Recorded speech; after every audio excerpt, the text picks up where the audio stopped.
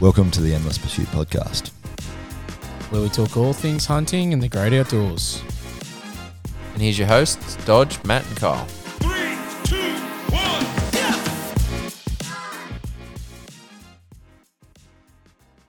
Welcome to episode 1 of the Endless Pursuit podcast, Australian Hunting Journeys. We're here with Matt and Dodge and myself, Kyle, and we're just going to have a bit of a chat about our sort of journeys into hunting so far and just do that as a bit of an intro, and then hopefully down the line we'll get some interesting guests on and talk about their journey and what makes them tick and what sort of drives them to keep going forward in the endless pursuit of hunting in this great country where there's so many opportunities. So that's where we're at the moment. Thanks, Kyle. Good little intro and a good explanation of what our goal is. It seems like everyone's listening to podcasts at the moment, and that's where it's at. And I've been talking to Matt about this for a couple of months now, and he came to me with the idea and sort of formulated a bit of a plan and got together and ended up on a hunt together not that long ago. And Kyle, you came along on that one.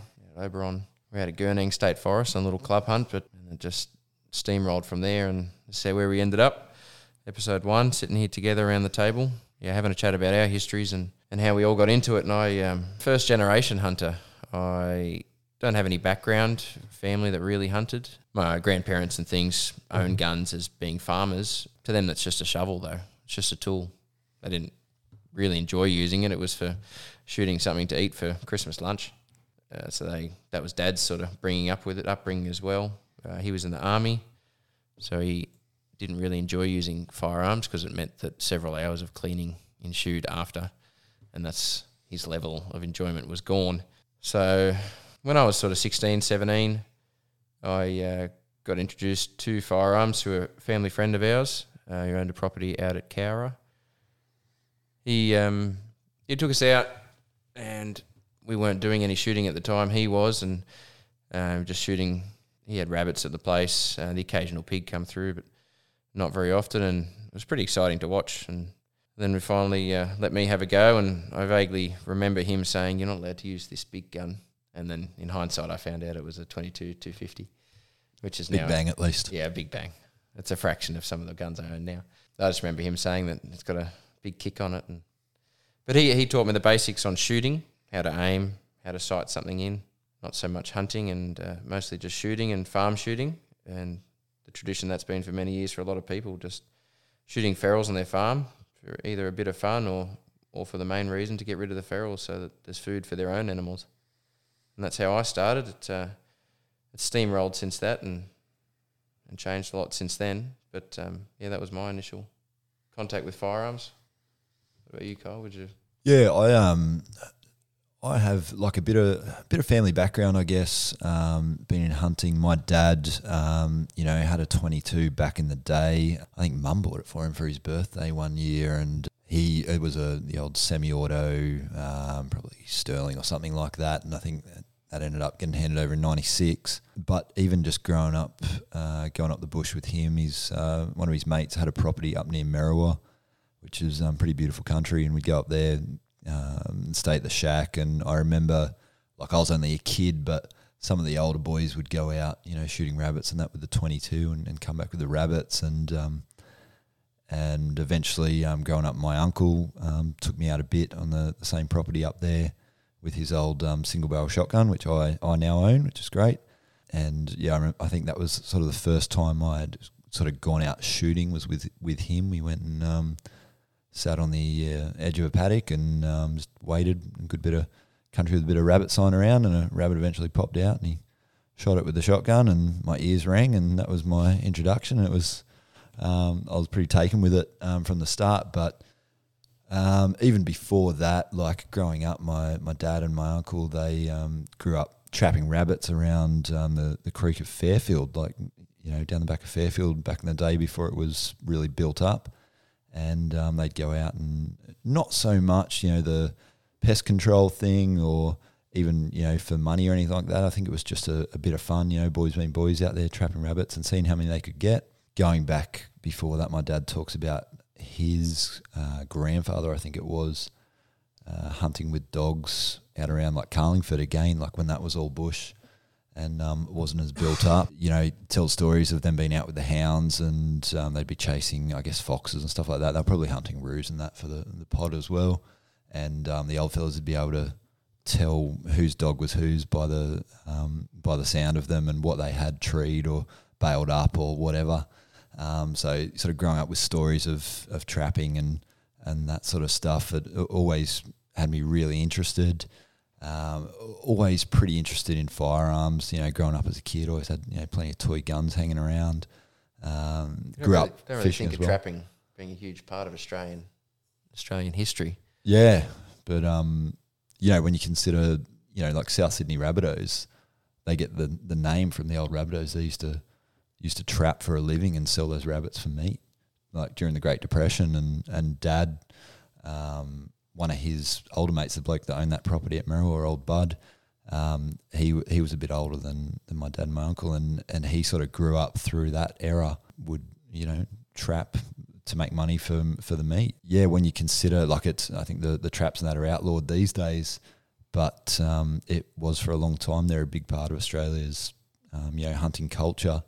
And it would have been the days too before deer were out in big numbers, and even I guess pigs weren't as widespread and that sort of stuff. So rabbits and foxes and stuff really would have been the bread and butter of Australian hunting culture for a fair while there. So for me, I grew up sort of around that, just spotlighting rabbits, foxes, that sort of stuff. First thing I ever shot was a rabbit, spotlighting with the 22, and then as you do, you grow up, you get a little bit older and get interested in different things. And I went and did the music thing for a while, and was going to uni. And when you're a poor uni student, you can't have 20 different hobbies. It was music was my life outside of study and work. And it wasn't until I moved out to Broken Hill for work, decided that I was going to go get my gun license and really get into hunting. And I guess my motivation was to get free range meat, because I had sort of concerns looking at a lot of farming practices, not necessarily in Australia, depending on what industry you're talking about, but I just like that idea of going to get my own meat and knowing where it came from and harvesting something that didn't belong there in the environment, shooting deer, shooting goats, pigs, rabbits, that sort of stuff, not supposed to be there. So you remove them, you're doing the environment a favour, you're doing the farmer a favour, and you're putting meat in the freezer. So that held a lot of appeal. So I sort of cut my teeth as a hunter and a shooter out west there, chasing rabbits amongst the salt scrub and shooting the odd pig on the dams and stuff like that. And then since moving back closer to home, getting more and more into chasing deer. So that's sort of my journey, long, short way, as to where I am at the moment. I'm mostly a meat hunter, but I do get pretty keen on a set of antlers around March, April. But I'm slowly changing him. Yeah, slowly influencing me on the trophy aspect. And I guess that sort of come to fruition this year, where I've actually let a deer walk here and there and not shot it. There's a few stages of becoming a hunter, and I think being able to let one walk and come home with a smile on your face is getting close to the final part of that journey. What about you, Matt? So look, this I do apologise for the voice already, because obviously I'm a bit crook at the moment, but I think what I've really been excited about this podcast for not just the listeners but also myself is that there's so many different journeys and how people start, and I think I'm so different from you boys. And I guess that's the reason I really want to do this, is because I'm constantly learning myself. For me, it was at 18 years of age or just after, never shot a gun, never had any experience with hunting or trapping, but I'm very big on being in the outdoors. So my whole life has been camping and probably more spearfishing since I was about 8 or 9. And I guess it was just a bit of a natural progression for me to get into shooting and hunting, because it always was weighing on the back of my mind that, I love spearfishing, but being in that big blue dark ocean on your own, flopping around like a seal, and as I got fatter and looked a bit more like a morsel for those sharks, carrying a burley trail on you. Yeah, I thought maybe this is the time to start to transition away from being in the water. But the other thing was the weather. I used to get frustrated a lot, being obviously living here in Sydney, and it was a bit of a hike to get down to the ocean, and you'd get down there, and if the swell was too big or the current wasn't good, or even just visibility, you'd really be struggling. So that sort of made me question question, what is something that I'm still out in the outdoors because that's what I love, but also that I can do rain, hail, shine, and as I'm getting older, also something that I can do for a long time because I've been always heavily invested in sports at quite a high level, and then wanting to, not being able to play as competitively because of age and injury, getting into that. So I started out by getting into shooting and just hitting those paper targets. That probably was a bit of a flow-on effect from being in the Army, where I thoroughly enjoyed the shooting, not so much the cleaning. I know what Dodge was talking about then when he mentioned his old man. Yeah, you don't mind cleaning a rifle, on a Saturday night after you've been to the range. When it becomes routine, you have to do it every day. It becomes a bit of a chore, right? Oh, massively. But it didn't wane the interest, and I thoroughly enjoyed it. And I guess still shooting, I do like to dabble in the long range sort of stuff, and as well as the sort of hunting. But I am transitioning a lot more to the hunting, and it's been something that's it's a bit of a challenge. Not having mates with properties, not having access to properties. So it has all been, I guess, self-taught going into state forests, which is a pretty hard slog, as you boys are well aware, and I'm sure our listeners are as well. But it's a steep learning curve, isn't it? It is. You go in there as an experienced hunter and it's hard. Going in there as a new hunter, it's... Yeah, and I think I've been lucky enough. I'm a bit of a nerd in the sense that I like to research and find out absolutely everything I can before doing things. So I guess... I did a lot of prep, and, the old sort of analogy of, like the Boy Scout analogy of always be prepared, scouting areas from home on Google Maps and reading about deer and what are their movements and watching, anything I could find, whether it be YouTube, whether it be Meat Eater, whatever it might be. And that, I guess, to be honest, I think it put me in good stead, because every time I've gone out to a state forest, except the last trip with you boys, I've got onto sign and deer. And trying to say that we're the reason you didn't see anything? Or? I don't We're bad luck charm, are we? I don't want to point fingers. It's the last time I'm going with you guys. But thanks for spooking those deer in our direction, mate. Yeah, I know. But you guys saw them. Yeah. But from with me getting in there, and maybe it was just dumb luck, but it was, I was able to find the trails and find the sign and sit off them and have the wind in the right direction and come across them sort of each and every time. And I guess that first honk that I got from that red deer, I was sold. Just was an amazing feeling, even though I didn't get to pull the trigger. Spine tingling, those sorts of noises. It was awesome. And Wait till you have a Samba honk you from behind. It sounds like a freight train at 10 metres. Well, I got done. I'm sure in another podcast we'll talk about it. I got the Manus Pole podcast, but I had a nice a fellow, just a couple of experiences. One came within 10 metres with a little fawn, but I also got winded by one while I was setting up in the morning, and that was good because that was only probably about 15 metres away. So like those experiences, even if you don't take meat or you don't get the shot off, it's it being out there, just in nature, I find I connect more being out there. I love being in the bush, and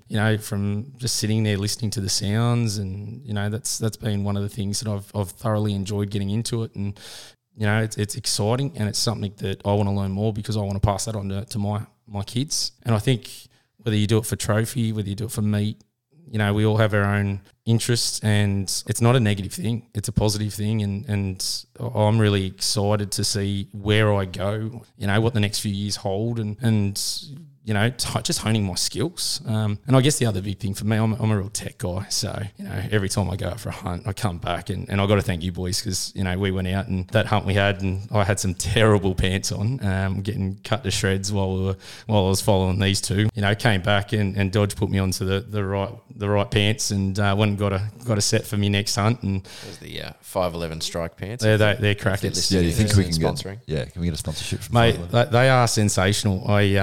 I could only get one pair, and I thought, I tried to get another pair that was not the same brand but is close to, and I wore them on the third day of the hunt. Jesus Christ, I got spiked up and just went there.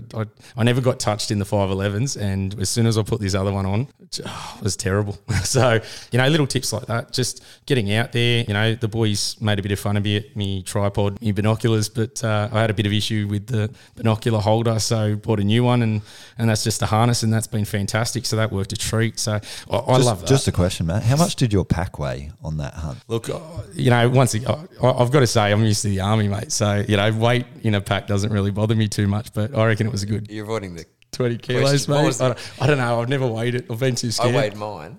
What was yours? 13 and a half. But that was, yeah, and that was light for me. And yours was twice the size. I like my stuff. What can I say? Yeah. My issue isn't so much the weight in the forest. My issue is going through like pines and stuff like that. And I'm a tall guy, and ducking under branches and stuff like that. If you have that one of those big packs that's sort of sitting up above your shoulder, you do end up catching it and making more noise. And I'm just very conscious of noise in the forests because, as we know, they get hunted hard. The animals are pretty switched on. So I'm super noise conscious. Everything I wear is like soft to brush up against trees. I try to tape down loose buckles and everything like that. Anything that makes noise is a big no for me. And I found like you, when I started hunting the forests and even just hunting in general on private land, I'd take this big day pack and like say the Boy Scout mentality, be prepared for everything. Ended up finding that, in the forests, generally you shoot something, you're not too far from a fire trail or a road or a track or something. So if you've got, a knife and GPS and, a few game bags and stuff like that and your basics and some water and a snack, you should be right, really, and you can probably drag that animal up to the road and then go get your car and bring it back. That's my general experience, yeah. But I think we'll probably do a whole episode on gear and why we carry what we do, because I know Dodge has some experience. Yeah, the reason my bag is as big as it is because I've done the we'll be right, we'll be good. I'll just wear what's on my back and take one Cliff Bar in my pocket it was, and then cost me a night in the mountain and hypothermia. So my backpack is well overloaded, but you'll be coming to me at some point when we have I was going to say, that's why I hunt with you, mate. Yeah. You've got all the gear. Yeah. I've got no idea. I mean, I'm with you. I think that's one of the other things is going out with people, and I think that's joining the same hunting club and meeting you boys and getting tips and tricks and looking things. I'm always refining and I'm always looking, and I agree with you with the pack, and I could probably downsize my pack size a little bit. Again, it comes down to that cost, doesn't it? Like it's not a cheap hobby. That's I do a lot of hiking and hike throughs and things like that, and I use just a Duda's hiking pack. It's one that cost me I think about $800, and it's sort of like, do I want to buy a smaller pack that's $600 just to save me a little bit of size, where I could probably strap it down a little bit more or carry a little bit less. But it's finding that nice balance, and I think that's And the good tricky. thing about a pack like that is if you do shoot a deer that's a good couple of K from a track, Fit the whole thing. you can, especially a fallow, you could quarter that thing up and carry the whole thing out in the pack. Yeah, comfortable. Really no issue. As where I've done some pretty uncomfortable pack outs where you're carrying the animal out whole with the legs tied like a backpack, like you see the Kiwis doing, and that certainly puts some strain on your back doing it that way. And it's that trade off of the comfort while you're hunting versus that comfort while you're packing out that you start weighing up. It so is, and I know that pack that I got for hiking, it's generally a little bit heavier than some of the packs, but it's got so much more padding, and it's so the comfort level. I can have it on all day, every day for 4 days straight, and you could carry I'm good. samba legs out and that, and you'd hardly feel it in the The shoulders. equivalent of having a smaller pack that's not comfortable. Well, Like if someone's slugging around with a small pack that's not built right for them, correct. it's hurting. Yeah. You're carrying 15 more kilos comfortably. Yeah. What would you rather? Yeah, it's that trade off, isn't it? You've got to find what's right for you and what you're, I guess, prepared to take too. Yeah. So There's guys out there chasing grams and shaving grams off everything, and it just depends cutting on down toothbrushes and that's a shift, mate. That's a different conversation.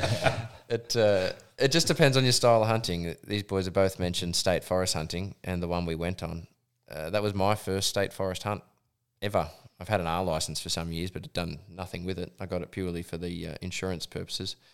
But I've always hunted private land. I've been pretty lucky with that, but my backpack issues with that are minimal because we're usually near a vehicle and you're on private land. You don't have to worry about other people. And then beyond that, my other experience is backpack hunting. So we're either on horses or in the middle of nowhere. So I've got multiple backpacks. I've got 10-day backpacks, 2-day backpacks. When you're doing it for a job, it just becomes a tool. So the definitely cost is a factor. that was your first state of forest hunt Ever. that probably explains why you had the blaze orange G-string, and I was wondering, you got to have it outside, mate. Yeah, well, I did wear it outside my clothes. I borrowed it off Hush. I saw that. Yeah, mate. I didn't wash it either. That's why I wore it outside. I thought just on that, you should probably talk a little bit about your experience, your story in hunting and what you've done, and give the listeners a bit of a rundown on that. Yeah, well, I was interested in joining this group here and having this podcast because we all come at this at different current levels of experience. I'm definitely not the most experienced person I've come across, but I've done a lot of fun things in my life and been really fortunate with the people I've met and the trips I've been on. And it all sort of started locally, just, again, learning how to shoot. But then one of the first things I did after getting my firearms license was book a trip to Africa, as you do. And it started as I do. It started as a 10-day hunt. That was the organisation phase. And then my partner at the time decided that she would like to come to Africa, and it turned into a 20-odd day trip with a 3-day hunt. So it was pretty cut down. Still had an amazing time. And that was my first introduction to trophy hunting, I suppose. International hunting. There's 2 learning curves there that are very steep. And it was a great time. Had a lot of fun and highly recommend Africa as a first, toe in the water, I suppose, to international hunting. There's obviously some tricks to Africa. The hunting side of it's quite easy and simple. So that was my first overseas journey. And then I came back from that with this real wanderlust, this real, like, what else is there? What else can I do? One thing I did was break up with that girlfriend. That was a good step in the right direction. Probably a good call. It was. And then a friend of Mum's came to me and said, came to her actually and said, I think Dodge would really enjoy what I've been doing overseas. And she's like, oh, yeah, what was that? I was a hunting guide. And I didn't even know that existed prior to Africa. I didn't know that was a thing. And he had been working in Montana for several years. I just spoke to him on the phone quickly about it, and I was pretty excited about it. And he said, I'll talk to them over there and let you know. And at the time, I was working for my dad, and I didn't really need much notice to go on holidays and things. It was pretty easy. And I remember exactly where I was on the highway. And Mel, my wife, hates it because I pointed out every time we drive past this one spot on the side of the highway and said, that was the spot where I got the phone call to say, come to America. And it was so exciting. I left a month or so after that and spent my first 3 months in Montana as just an assistant guide, skinning, and that's where I learned how to do most of my caping and skinning and just assisting. And it just snowballed from there. I ended up spending several years going back and forth to Montana, and then that stepped across to Canada. I went to Canada for a holiday, and that turned into guiding in Canada as well, up in northern BC. And Canada was just next level. It's the peak of where I've been. It takes hunting to a whole nother level. We think we've got some pretty cool animals over here, and then you step into bear country and moose country, and just not the animals themselves, but the access to them. The way you get there, it's not just down the road. It's a 2-day horse ride, 12 hours a day. That's pretty cool. Packing in 16 horses in Montana and less shorter strings when we're in Canada. But you'd have wrecks along the way. You'd fall through holes in the ground and nearly break horses' legs, and you split the second decisions. You're going to put this horse down or drag it out of this hole. And just there's some incredible scenery we saw, animals, and just the people I met, though. That was my favourite part. We'll get into that another time, but there's different sorts of clients that I'd come across. And by that time, I had my guide's license in BC. It was a legitimate job over there, and I was doing 3 or 4 months at a time, guiding moose, the occasional mountain goat. There was a couple of elk hunts in there, but mostly moose. And then beyond that, that was when I got married. So I still went back over after getting married one other time.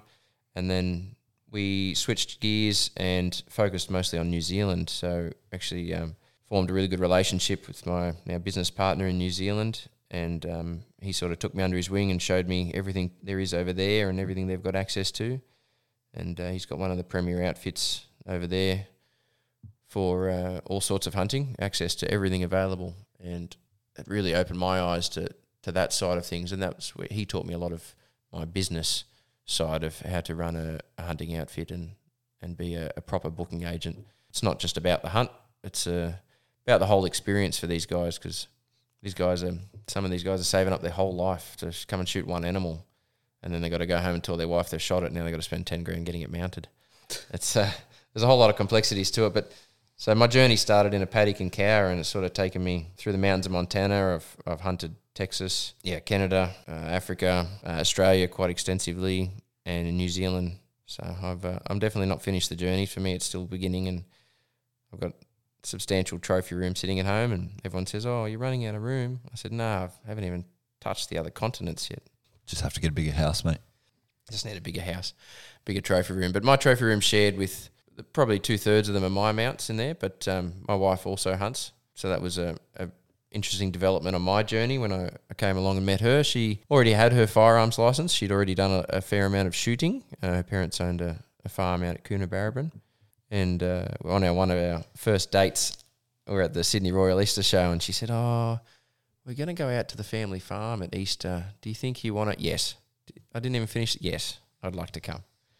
And we went out there, and that's where I actually, guided her onto her first deer that she'd ever shot.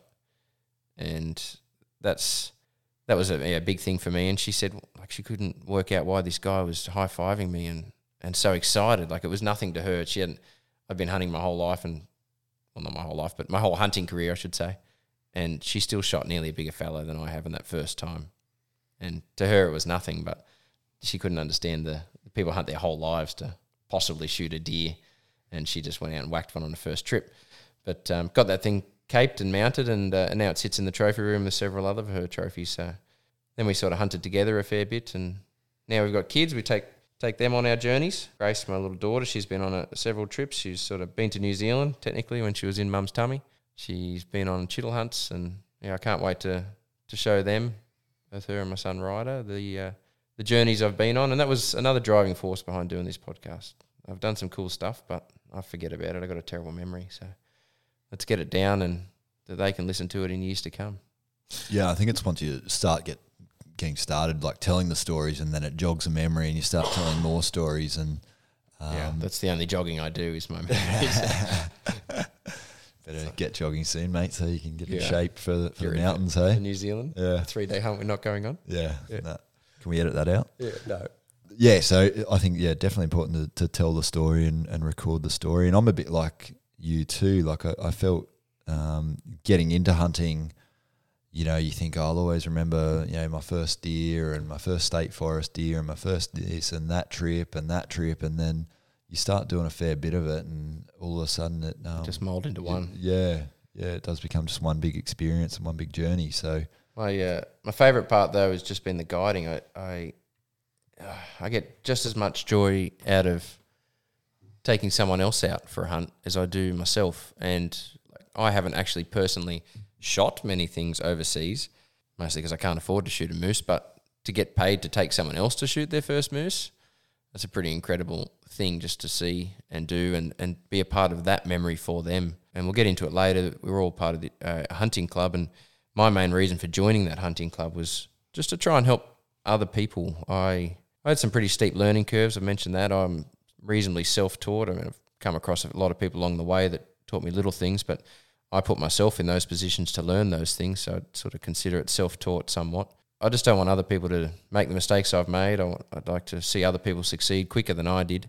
My main thing I enjoy these days is taking other people on journeys and being part of their first memories. Yeah, I think it's never been a better time to be a new hunter in not just Australia but internationally, with social media, YouTube, all those sorts of resources that are out there. I remember growing up, always being interested in hunting and wanting to hunt. And like I said, I went out for those few early experiences with mainly my uncle and my dad a bit as well. Dad was running his own business and was always pretty busy, as you are when you run your own business. Just my sort of way that I was accessing hunting was going to the newsagents, buy the old Sporting Shooter magazine. I used to go in there religiously every month and take my pocket money in there and buy that magazine. And I still read it today. And it was, a lot of the stuff that I knew about firearms was from old, Nick Harvey's columns and stuff like that. All my early knowledge about deer and pigs and goats and stuff like that was from reading articles in Sporting Shooter magazine. If I had been a kid and found, something like Aussie Bush Harvest on YouTube when I was like 10 years old, I would have just watched that thing on repeat nonstop, the way that I used to reread those magazines cover to cover. Did you cut the photos out and stick them on your school books? No, I didn't. I think I recognised that was maybe a talk with the counsellor at school. If I did that, that was my access into hunting knowledge. And today we almost have the problem now that there's too much information out there, and it's the sifting through the information and working out what actually applies to you, what works and what works in your situation. And that's where I think the hunting club is a really good resource.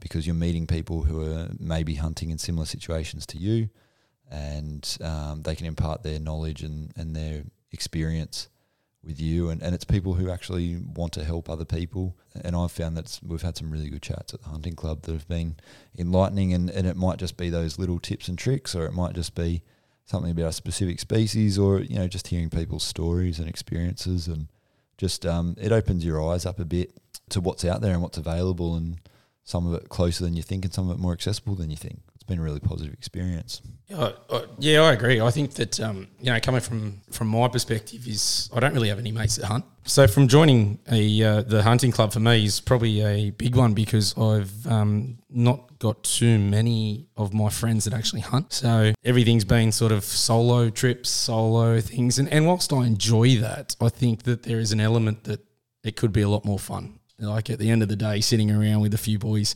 having a chat about, what happened, what experience, that to me just probably makes it a bit more exciting, a bit more fun to do. So that was one of the reasons I definitely looked at the hunting club, to just meet people and go, hey, I'm by no means an expert, but I like to think of myself as a bit of a sponge. I can learn, and I'm sure my journey is just as important as someone that's got as much experience as Dodge, because I'm coming in this quite new, quite fresh now, and getting into it sort of a couple of years before COVID. I did have very limited experience in the bush because we were on lockdown. I think I went for probably maybe 5 to 10 hunts prior to sort of COVID and everything going on, and having a kid and the like. So going from that to then just chomping at the bit to get out, and it's great fun being solo, but it's also what I really enjoyed about the club hunt was going out in the bush. Whether we went our separate ways in the morning, did our hunts on our own, but then coming back and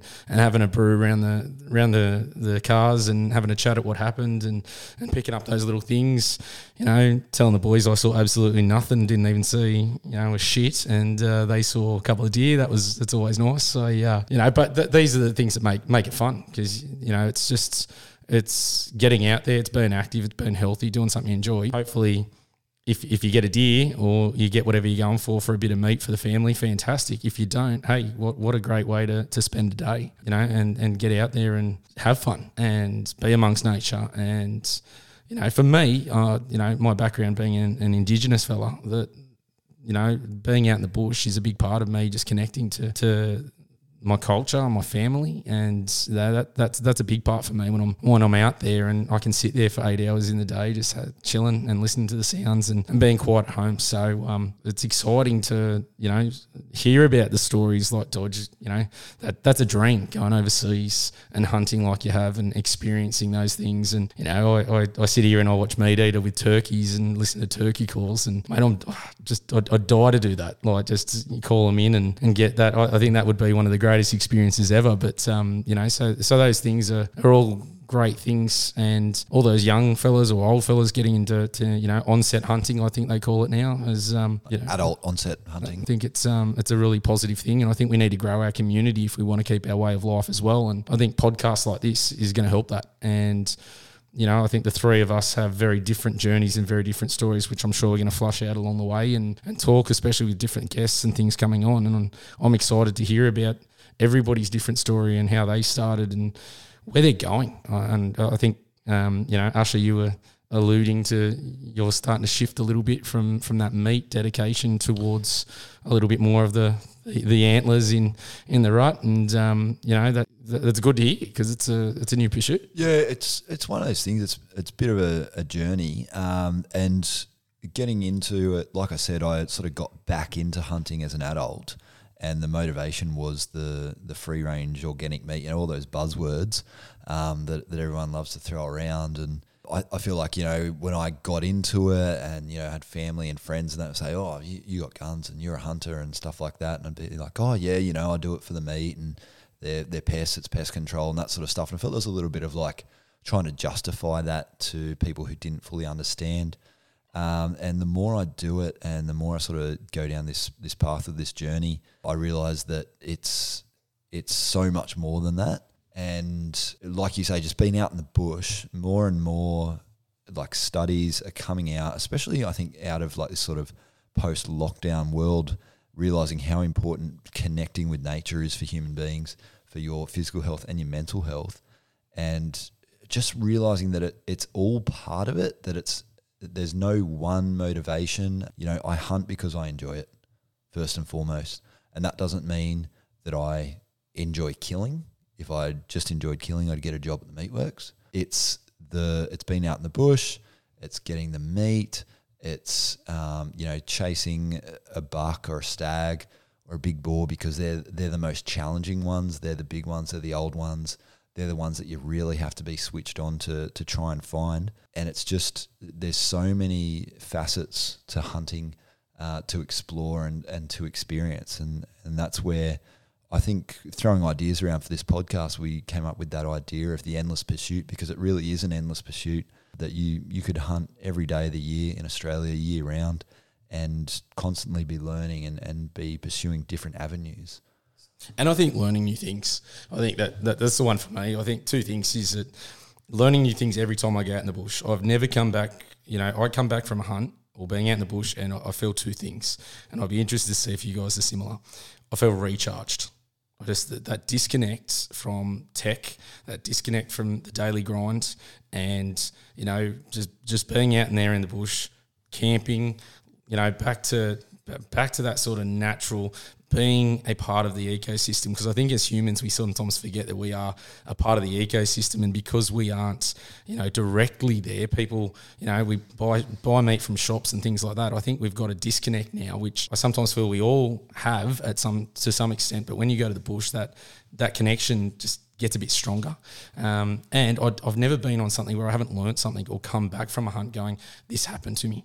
It's exciting. There's whether it be listening to wild dogs howling around you, seeing some antlers over the hill, finding a new scrape, just that to me is, there's always a memorable moment, and I appreciate, and I'm hoping that I'll be like yourselves when you say you start to forget them, because there's so many of them. But for me, there's always a memorable moment to come back, and I've got a lot less than you boys, of course, but that's key. You're saying about joining the hunting club for advice and things, that I've forgotten about the things that I learnt when I was starting hunting. It was that long ago. So for you guys to come and ask us questions at the hunting club, it really like reinvigorates us and like makes us think a little bit so example, this happened the other week. Again, I've had mostly private access, and someone said to me, I've never shot a kangaroo, and I'd never thought about the fact that people don't have access to private property to do that. And that's one of the things I've probably done the most of, just helping farmers out, culling roos on tags and things, and just that's where I really honed my shooting skills. Quite often moving targets and small targets and things. To hear that from a fellow who just hunts state forest, and he said he'd never shot a kangaroo, it just reminded me that how lucky I was to have that access to those things, and again that I'd forgotten about how privileged I've been to do what I've done. We really appreciate it when you guys come along and ask questions, because it helps us just remember what we've done, but also to sort of verbalise what we've done, to really instill that and continue that on the journey. And again, just with the comment of the name of the podcast, it's not called Australian Hunting Destinations. We're all on a journey. We're not worried about the end product yet. We don't know where we're going to end up, but we're still on the journey. There's no end to it yet. So looking forward to where it goes. Yeah, that was a bit of a revelation for me, joining the club, because Dodge, you'd been into me for a while saying, come down to a meeting. And I did come down to one, and then COVID kicked off and all that. And then I finally got around to joining up and coming down. And I still think of myself as a bit of a beginner hunter, I've shot rabbits and I whistle foxes, and I've shot a couple of deer, but I haven't shot anything massive or anything like that, and shot a few in the forests and stuff like that, which you certainly feel successful when you manage to get them in the forest. where it's sort of equal opportunity. But joining the club and talking to people who were like there, hats off to those guys that rock up and say, hey, I don't have a gun license, but I want to get into this hunting Just thing. that raw newness of them. And, oh, yeah. And yeah. you came along with, we call you the R license specialist, like the state forest. Shout out to Trivia, who's the true R license. Yeah, well, he came along later. So you were the original, you're the OG. But like I was leaning on you for questions, and you guys are like, what do you want to learn from me? You've done so much more, but I've never hunted. I don't even know how to book a state forest hunt. Usher talked me through it over the phone one night, like weeks before we went on our first hunt. It's not, and for these guys, it's just second nature. So everyone brings something new to a club. I've got my experience, you've got yours, Matt. It's, whether it's new and it's questions or it's old and it's experience, it's just everyone benefits from it. It's been a good one for me. Like, obviously, being pretty new to the club and being able just to have a chat and bounce ideas. Even, like, as I said, just picking up a pair of pants and going, hey, they were fantastic to be out in the bush and not getting cut up. And, not being in the club, I wouldn't have known about that. Like, I haven't seen anything on any of the endless Facebook groups I'm on about 511 pants, and they were crackers. I got one set and I'll be buying some more. I was disappointed that they were out of the size. They're also very generous with their sizing. I am nowhere near a small, but I fit their small jacket. There's a bit of stretch in that waistband, It's isn't very comforting for myself. Mate, I was just disappointed. And to be honest with you, I went in the black, like not the best colour I wanted to get, but I was just like, hey, I'm going on a hunt. I'm going tomorrow. I need a pair of pants because what I had was just not chopped for what we went through. Whether it be the navigational skills of certain people, we'll leave that one alone for another podcast. But for me, just simple things like that. That's the benefit of being in a hunting club and being able to just have a conversation and chat and see, the difference and even gear. Like, as I said, I'm a gear person, so I love me tech and I love the gear. And having a look through your binos with the rangefinder, mate, I was in love. I was looking at it going, geez, these are crackers. Even just going from my Vortex Diamondbacks to Dodgers. What are they? Swaro rangefinder. EO Rangers. Yeah, they're pretty phenomenal. That was just different level. Like with a price tag to match. Yeah, like your comment with the backpacks. To me, that was a business tool. Yeah. I needed it. From a personal hunting point of view, I would probably, I used to run, I remember when I first ran binos, it was a game changer. And then you get a rangefinder, that's a game changer. And then to join the two together, it's just next level. But from a personal hunting point of view, if I'm hunting by myself, like pre-guiding, I wouldn't have worried about it. But from a guide's point of view, it was definitely necessary. That's why I purchased it. Just from, if you're shooting behind the gun, you're not going to got your binoculars. And I need to be able to tell you how far away an animal is as it's moving. So to make that call without changing from binos, rangefinder, bino, rangefinder, and then if they shoot while I'm on rangefinder, I can't see what's happened. So to join the two was just anyway, I was digressing a little bit, but we'll talk about optics and things at a different date. But I love the optics I've ended up with, but I did start with nothing and then worked our way up to them. But they're definitely an investment, one that's worthy. And I think that's the other one, is that it's not a cheap hobby. And I think that's the other thing, because there's not a lot of time. Like, it's one thing going into the gun shop and picking up a scope or a bino and looking at the wall, or trying to look out the door and get a bit more distance, but it's not the same. And there is really, unless you've got mates in the game with different equipment to test out and try out, it's tricky. And, it's... Yeah, and I've made many a mistake of buying, something that I probably should have shelled out a little bit more money. And, I think it was a couple of hunts ago, my 22, pretty cheap 22 with a fixed scope, pretty crappy scope. It's when I shoot all my rifles, my accuracy when I use that's terrible. But I don't think it's, it could be me, who knows. But compared to the other ones where I don't have those issues, but it was just a fact of, that's all I've got at the moment. Let's grab it. Let's have a go. And, I sort of reflect on it and go, did I stuff up there? Should I have shelled out a little bit more? But, well, I got the good gun, and then I got a cheap optic and went, hey, that's not up to scratch on it. So stepped up the optics and things like that. And they're learning curves, I know, but being able to just have a look through someone else's, or touch and feel and have a chat and get that review, because as you said, I think Usher alluded to it earlier. There's a heap of stuff on YouTube, and there's a heap of stuff out there, and everyone's taste is different, and you don't know what's going on in the background. Are people getting a bit of cash to support this, or what's happening? So it's a learning curve from that part. But as I said, it's not cheap. So, you want to sort of buy stuff that's good gear and you're not replacing, and it's going to do the job, and you're going to be happy with it for a long time.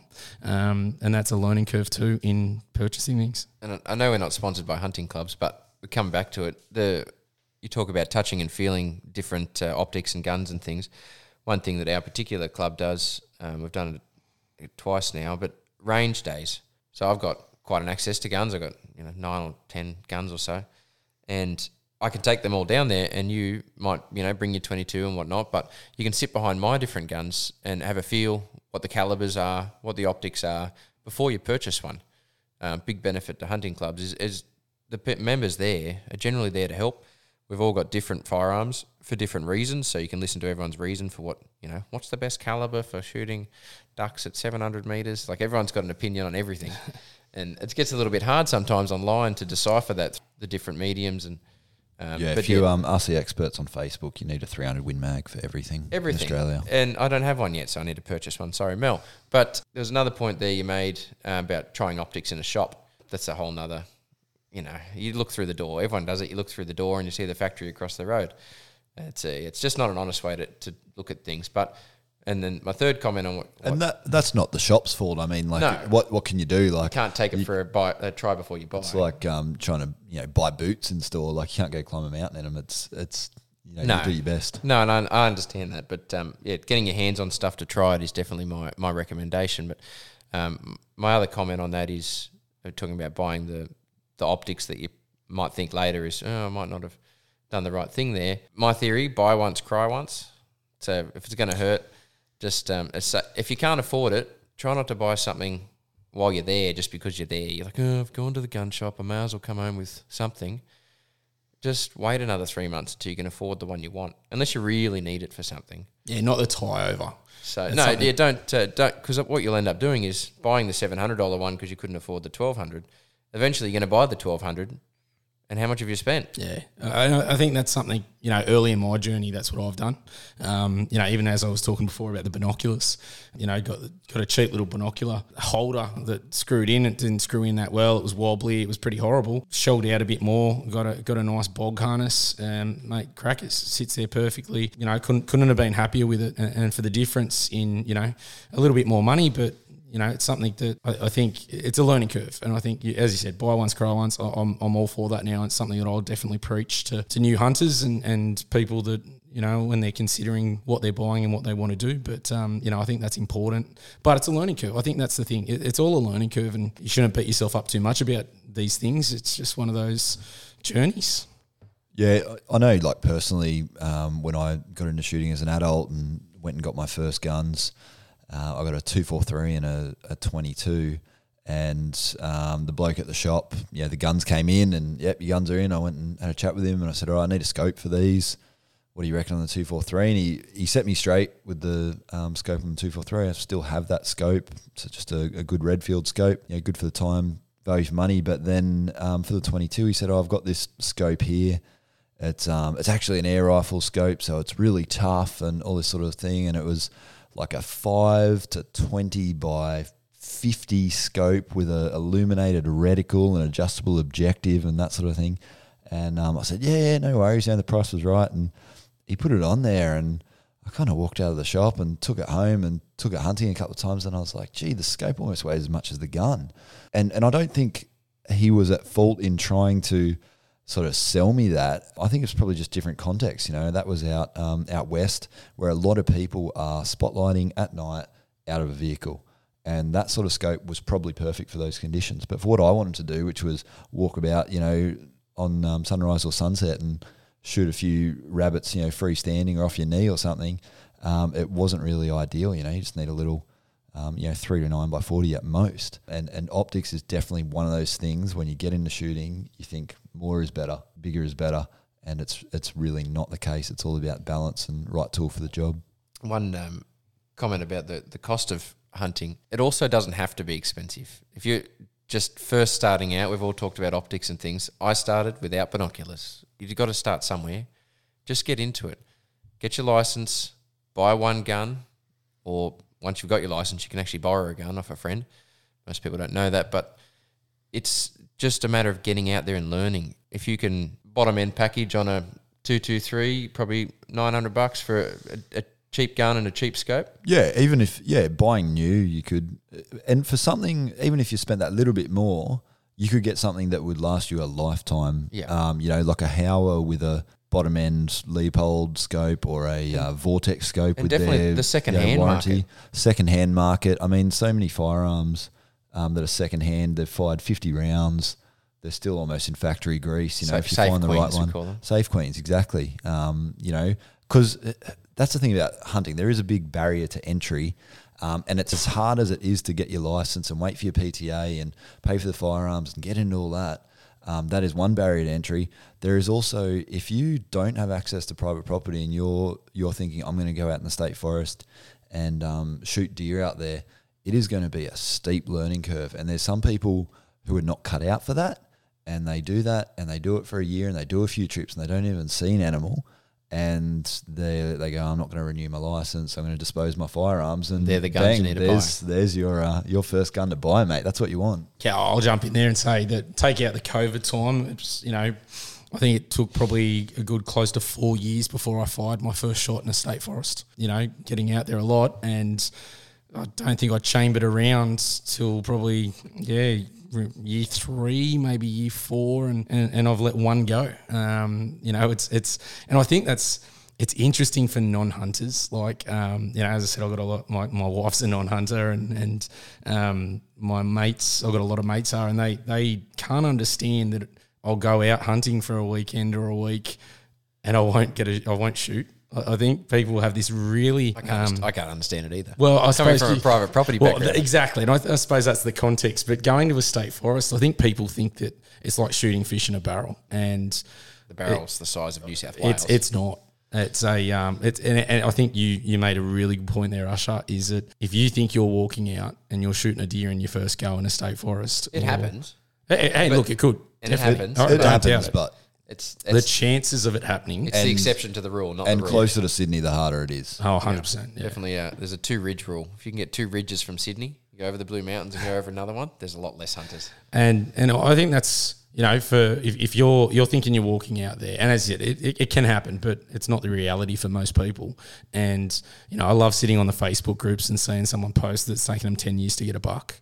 For me, I sit there and think about their journey, that they've persisted for 10 years. Good on them. Like that's a real positive, because, in this day and age, I think everyone wants to run before they crawl. And, for me, hunting, it has not been like that, and I don't love it any less. And I'm not, I'm always excited about planning the hunt and when I'm getting back out. And I think if you're not thinking like that, geez, it could be a very frustrating sort of hobby. I'd like it probably to golf. So I was just going to say, I know that's a thing too, and we've spoken about it before. I know I've spoken to a few people from the club about it. That now, and I think it's partly because of social media, everyone sees like these blokes and women getting out there shooting these massive bucks and massive stags and stuff like that. And going, I want a bit of that. And the truth is, we are living in the golden age of deer hunting in Australia. There's never been better opportunity to hunt deer. But Dodge, what did you start with? The farm pests, rabbits, foxes, that sort of stuff under a spotlight. Yep. And unfortunately, I do see a lot of people ask on the Facebook groups, where can I go and shoot a few rabbits in a state forest? And most of us reply, well, you'll see them on the drive out in the dark. It's actually pretty hard to hunt rabbits in a state forest unless you find a good patch. And as where the reverse is kind of true on private property, you can spotlight, you're hunting on good pasture, there's a lot of rabbits and stuff, and that's where a lot of Aussie hunters have started, with the small game and cut their teeth on that. And I know everyone wants to shoot a deer, but man, hunting rabbits can be challenging. It's my favourite small game. They're so reactive. Yeah, and sometimes they're more switched on than deer because of myxocalicivirus, that sort of thing. Their numbers aren't as high as what they used to be. So you might go out. I think I went out a few weeks ago and I saw more deer than rabbits on a private property, and the rabbits were very flighty and the deer were very quiet. So it really is one of those things that if you can cut your teeth on rabbits and build up that experience, it's going to make you a better hunter. Learn to crawl before you walk. I know we've been talking about state forest a fair bit, but there's a few other modes of entry too. There's some, guided options, pay-to-play properties where you, if you're just getting into hunting, there's a couple of websites and companies that book out properties that have some amount of game on them, whether it be a lot or a little, generally closer towards a little. But, you pay a per night fee, you go and camp, and it's like hunting a state forest but without the other people. So you've still got a steep learning curve because you've never been on this property before. The farmer might say, "Oh, there were some goats over there last week," but there's a few different ports of entry, and state forest is definitely one of them. Pay-to-play properties is another one. Or if you've got a little less time and a little more money saved up, book a guide. It's our job to find the animals. It's our job to teach you how to hunt it, and then it definitely increases your chances. Probably unrealistically, which is fair, I suppose, to say, but our job is to find you an animal. It's not always the case. It's definitely not fish in a barrel, but it's a much smaller barrel than a state forest, and that's the purpose of. You do pay money for it. You pay either guide rates or just a package price, and there's definitely a higher chance you'll come home with something, whether it be a meat animal or a trophy animal. And there definitely are. Your guided hunt doesn't have to be for the 16-point red stag. It can be go and get guided for a meat fallow deer or goats or something like that. Yeah, definitely. It's a lot more accessible, right? And and you're not just coming home with antlers. I might be able to take you on I used to do guided fox drives. It doesn't have to be large game. It can be small game, and you'll get as much out of that as you want to get out of it. If you want to just ride along and say, show me where the animals are, let's shoot them. That's one thing. But if you go along there with an open mind and a heap of questions, guides don't get to where they are without learning a lot. So ask them questions, and it will exacerbate your learning curve, or soften the curve, I suppose. So it's, you'll learn a lot more in a short amount of time. It won't be such a hard drive when you do go to a state forest. And one thing I learnt recently on this state forest hunt, I haven't traditionally done a lot of looking for sign.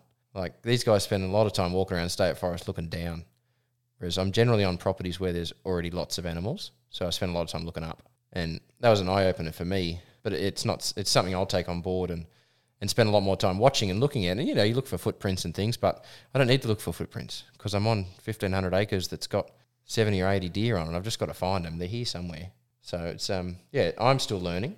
It's never stopped learning, but there's definitely different points of entry into hunting for new beginners. No, I think this is great about this podcast because, hearing that is really interesting for me because, I've only had state forests and I've gone on one pay-to-play property. So, hearing you guys go, honing your skills with small game, I've never had that opportunity because I just never had access. So, even that one we went out to pay to play, it was a really good learning curve because I was able to throw the spotlight on and have a bit of a crack there. Didn't work out, but it was a very long grass, so it was hard to see anything. But, it was still the sort of the chance to try and have a crack at it and try something new. But, for those people out there that don't have all that access as well, it's still a great hobby and it's still great to do. And, I always say there's more than one way to skin a cat and, just do the best you can with what you got is sort of been my motto. So I've got some great local properties that, when I say local, I'm Southern Highlands, New South Wales based, but all we shoot on there is rabbits. They'll be anywhere from 5 to 12 acres with semi-domestic properties. And there's probably 6 or 7 guys from the club plus other guys outside the club. And I just take them out and shoot rabbits. It's so fun. It's easy because you do it after work. You don't have to. But I think, like Kyle said, we're living in the golden age for deer at the moment. And I think the joy and also the skill of shooting rabbits is nearly being not lost, but if you go out a lot of state forests and things, a lot of people wouldn't shoot a rabbit because they're deer hunting. If you go on a private property, they wouldn't shoot a fox because they're deer hunting. It's Yeah, I was going to bring up foxes. yeah, foxes are a whole nother. Foxes are a bit of my weakness. I'm terrible at them. Man, Like- I love it. I cut Yeah, my teeth on foxes. I enjoy doing it, but I'm just terrible at it. I miss. Yeah. What's your go-to? Is it, like for me, not I've shot a few foxes, but not a massive amount. But what are you, calling them in, using a shotgun? Yeah, whistling. I mentioned before, like when I got my license, I was living out at Broken Hill, and I was really lucky. One day I was going into the gun shop to pick up a new 17 HMR that I was buying, but I didn't yet really have a property to shoot on. I was just shooting at the local range, and I met a bloke there. Just started talking to him, and he was picking up a gun for his kid or something. He was just getting his license and getting into it. Started talking, and it turned out he was on a property not far from town that was, a sizable property. And I just put it on him and said, "Mate, would you mind if I came out for a shot?" And he said, "I wouldn't mind at all." And I sort of developed that relationship from there, and used to go out there basically whenever I liked. Just give him a call and off I'd go. I learnt so much going out to that property. Weekend after weekend, and I'd go out and I'd do the morning hunt, walking amongst the salt scrub, and then I would sit and I'd whistle foxes, then maybe shoot a couple, or maybe not shoot, maybe miss a few. I had a few of those mornings as well, and then I'd put out some cans or a box or something and do some target practice. And shooting at the range off the bench is one thing, but shooting off the bonnet of your car, shooting off your knee, shooting freestanding, shooting off a bipod, all that sort of stuff is skills that you really need to develop. And if your experiences with shooting off a bench, and then you go into a state forest, and then all of a sudden you don't have your bench, and you're trying to get a lean on a tree, trying to take a knee, trying to get a bipod, whatever, it's going to be a real difficulty to get your head around it and make that leap. So I started going out to that property, and like I said, there were rabbits around, there were the occasional pigs. There were goats that they mustered for money because they're worth a lot of money these days.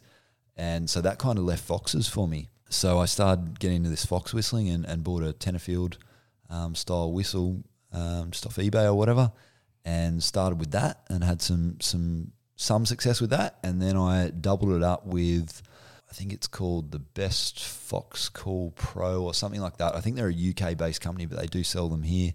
And it's a little sort of reed whistle squeaker sort of thing. It's like 2 bars of plastic with a sort of reed in the middle, and you put it in your mouth and you bite down on it and sort of squeak through it. So I'd use the Tenterfield whistle to really call the dinner bell, and it was really loud. And I'd blow that for a couple of minutes, and then I'd transfer to this more sort of squeaky whistle, and that thing really brings them in. It sounds, if you've ever heard a rabbit, like I once saw a rabbit got eaten by a goanna, and it sounded exactly like this whistle, and it really brings them in. And, shooting foxes in those situations, you always have the direction that you think they're going to come, up this gully or from that patch of scrub, and I guarantee you they will not come from that direction. They'll come from behind you, they'll come from the side. 2 will come out at once, and you have to think pretty quick about how you're going to shoot that, and taking unsupported shots and trying to shoot off your knee and all that sort of stuff, and it really does sharpen your skills. So Definitely, they're not a game that should be taken for granted. No. They're cunning as a fox, sly fox. especially a big, old one in full winter coat, they're sly. pretty smart. But the other benefit with foxes is if you go back and tell your farmer, I shot 10 rabbits, he'd be like, oh, cool. If you tell him you shot 2 foxes, the smile on their face is ear to ear. It's Especially if they're a sheep farmer. Anything out with livestock, it's a benefit to get rid of them. So and environmentally too, the amount of small mammals and birds and that they eat. And the other bonus to that is cats will come into the whistle too. I've shot a few cats off the whistle. I know it's a bit of a sore point for some people, but as hunters, I think we realise the damage that they do, and I personally love shooting cats. you weren't the main street of Broken Hill either. No. Wasn't shooting them in the collar. And like doing that and knowing that you're doing your bit for the environment, and like you say, the farmer's happy if you can knock over a few foxes. It's good experience, really good experience. And the main thing is I liken it to fishing with a lure. Like you're attracting them. So you could have days that you go out and if you're a deer hunter, you're going to glass his face and look for deer, and you see nothing. If you go out fox whistling, you're calling them into you. you're providing opportunities for yourself and you're providing opportunities to learn. I really enjoy the whole topic of animals that respond to a call, because it's not just foxes. Deer do it too at the right time of year.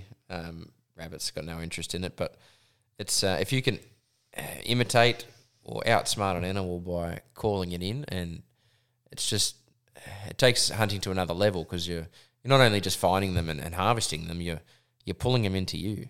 You're bringing them in. You're getting down to their level and getting them in close, and it's a real, you're sort of outwitting them, and in a natural. I actually last time I went fox whistling, last time was with you guys and we didn't call anything in, but last time I went fox whistling on private property, I started whistling and a rabbit did hop out of the long grass and no fox came. And I thought maybe a fox had spooked it out into the shorter grass and no fox came out, so the rabbit got the 22. Oh, well, there you go. There's a first, but at least I can eat the rabbit. Did you? Yeah. So I just thought from there, we should really get into this question of why you hunt. And as I sort of alluded to before, why you hunt can change over time. But Matt, what's your story? You mentioned getting into shooting and target shooting and that sort of stuff. And what made you want to go from punching paper to actually dropping animals? Did you want to talk about that? Yeah, for sure. I think, I don't know, not that I'm a hippie or anything like that, but I've always loved shooting. And I've always loved the outdoors. And then, I think it was just a natural progression to say, well, hey, instead of shooting at paper, as you said, like the skill just sitting at a bench, like there is a lot of skill to it, don't get me wrong, but I wanted more of a challenge and a reward. You can't take that paper home to eat. Well, you could, I suppose, but it wouldn't taste very good. But, going out into the bush and with the potential that you could bring home enough meat for a few months. And, I know there's all these buzzwords about organic, free range, all that, but, knowing where it came from is a big one for me. And it's the same reason we grow our own veggies. I know what poison I don't use on it. I know where it's coming from. I know what the go is. And I also like the effort, the reward that when I don't like I've never been a person that's had anything given to me on a silver platter, and everything I've earned, and that just drives me for hunting, is that, as I said, I've been out, in state forest for probably, close to 6 years, and I'll put my hand up and say I haven't shot a deer, haven't got a goat. Like, I'm not ashamed of that in the slightest. It's something that every time I come back, I go, that's all right, I'm going to go next time. That's the end goal. That's the journey that I'm on. That, especially in this day and age, I want to be, I guess, providing for my family and doing something that I enjoy, which is the shooting element and being outdoors and camping. And, it's just it's all wrapped into one, and there's the potential for us to get some great meat. And I love cooking. I love smoking meat. It just ties it all in for me. So that challenge, that potential goal of getting meat, that for me is a big one. And I haven't gone down the path of sort of being a trophy hunter as yet, but I will say, and I know this will be another podcast, but that ballot hunt that I mentioned earlier, the last day, and I'm still hung up on it a bit and burning a little bit, but the day before, I got the trail cam pics of a nice buck, and I spent a lot of time combing over where I was and found rubs and scrapes, and I sort of knew where he was going. And that last morning that I had, found his bed, and I got his antlers over the top of the ridge when I was 30 metres off his bed, waiting for him to come in, and I had the wind right, and bang, the wind shifted. And I saw his nose go up because all I could see was his antlers. And that's the first buck I've ever seen, in not at a farm or anything like that, but in the bush. And I'll tell you what a feeling. And I just looked at it and just went, that was sensational. So I was sort of looking at it going, wow, like that, I'll never forget that. I can still see his antlers over that, on the top of that ridge, and then his nose go up because that bloody wind changed. But, for me, I just went, whoa, okay, meat's great, but that got me excited. You have to chalk that up as a success, right? Did you pat couldn't get a yourself on the bullet back? off, but the fact I found everything I was after and found him. And that took you 8 years to get there. Like, you've got 8 years of practice to, or 6 or whatever it was. Yeah. To, looking at signs. So you knew what a bed looked like. You knew what a scrape looked like. You followed all the puzzle pieces and put it together in one day just happened to be the last day you hunt. Well, that's it. And, If like, it was 2 days, 3 days earlier, and that's what I said that to the wife when I got home. I just went, oh, man, like, and reflecting on it, I probably could have done some things different in the hunt and probably explored a bit more. I found some really good areas, great sign. I think, there was seeing deer within the first 3 hours of my first morning. Probably restricted myself too much to sit on those game trails, but there was so much sign. It was quite the opposite to Ganang where we were, where we hunted together. It was there was sign everywhere, and I saw eight or 9 deer comfortably. So it was a cracker state forest and it was a cracking trip. But, to be able to put all those things together, that was a massive win for me. As you said, even though I didn't get the end goal, that for me to go, here's the sign, here's where they're travelling, get through, find everything, find multiple deer, see multiple deer.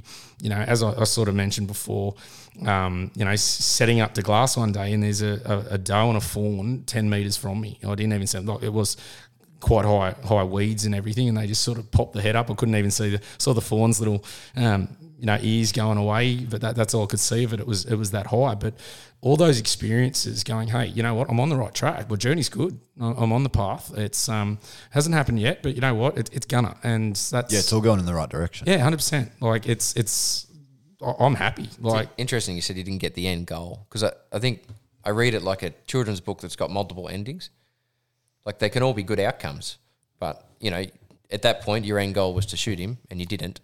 But if you didn't see him, you still reach your end goal. You had a great trip. You saw a deer. Yeah. So I think it's. I think it's more a success. I probably shouldn't say the end goal. The end goal is to obviously get meat in the freezer for me. Yeah, you didn't get the bonus round. The bonus correct, points. but the trip, the journey, was a success. It was great. Gives you some confidence that you've been doing the right things. Correct, and I think that's the big one, because it can get disheartening. It is really important, I think, like for your brain to have little wins, to have those little wins.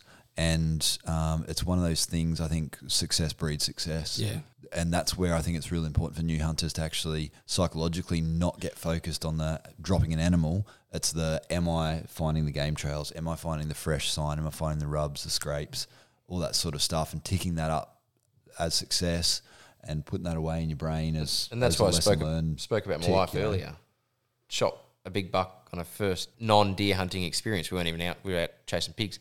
So she didn't get that, what you're talking about, that experience. She's had it since on other animals, but it's really important. Like, I think you mentioned it earlier too, a state forest animal is worth a lot more than, some say it's worth 10 of a private animal. Like, for you to get that is a huge, any animal in a state forest is a huge achievement.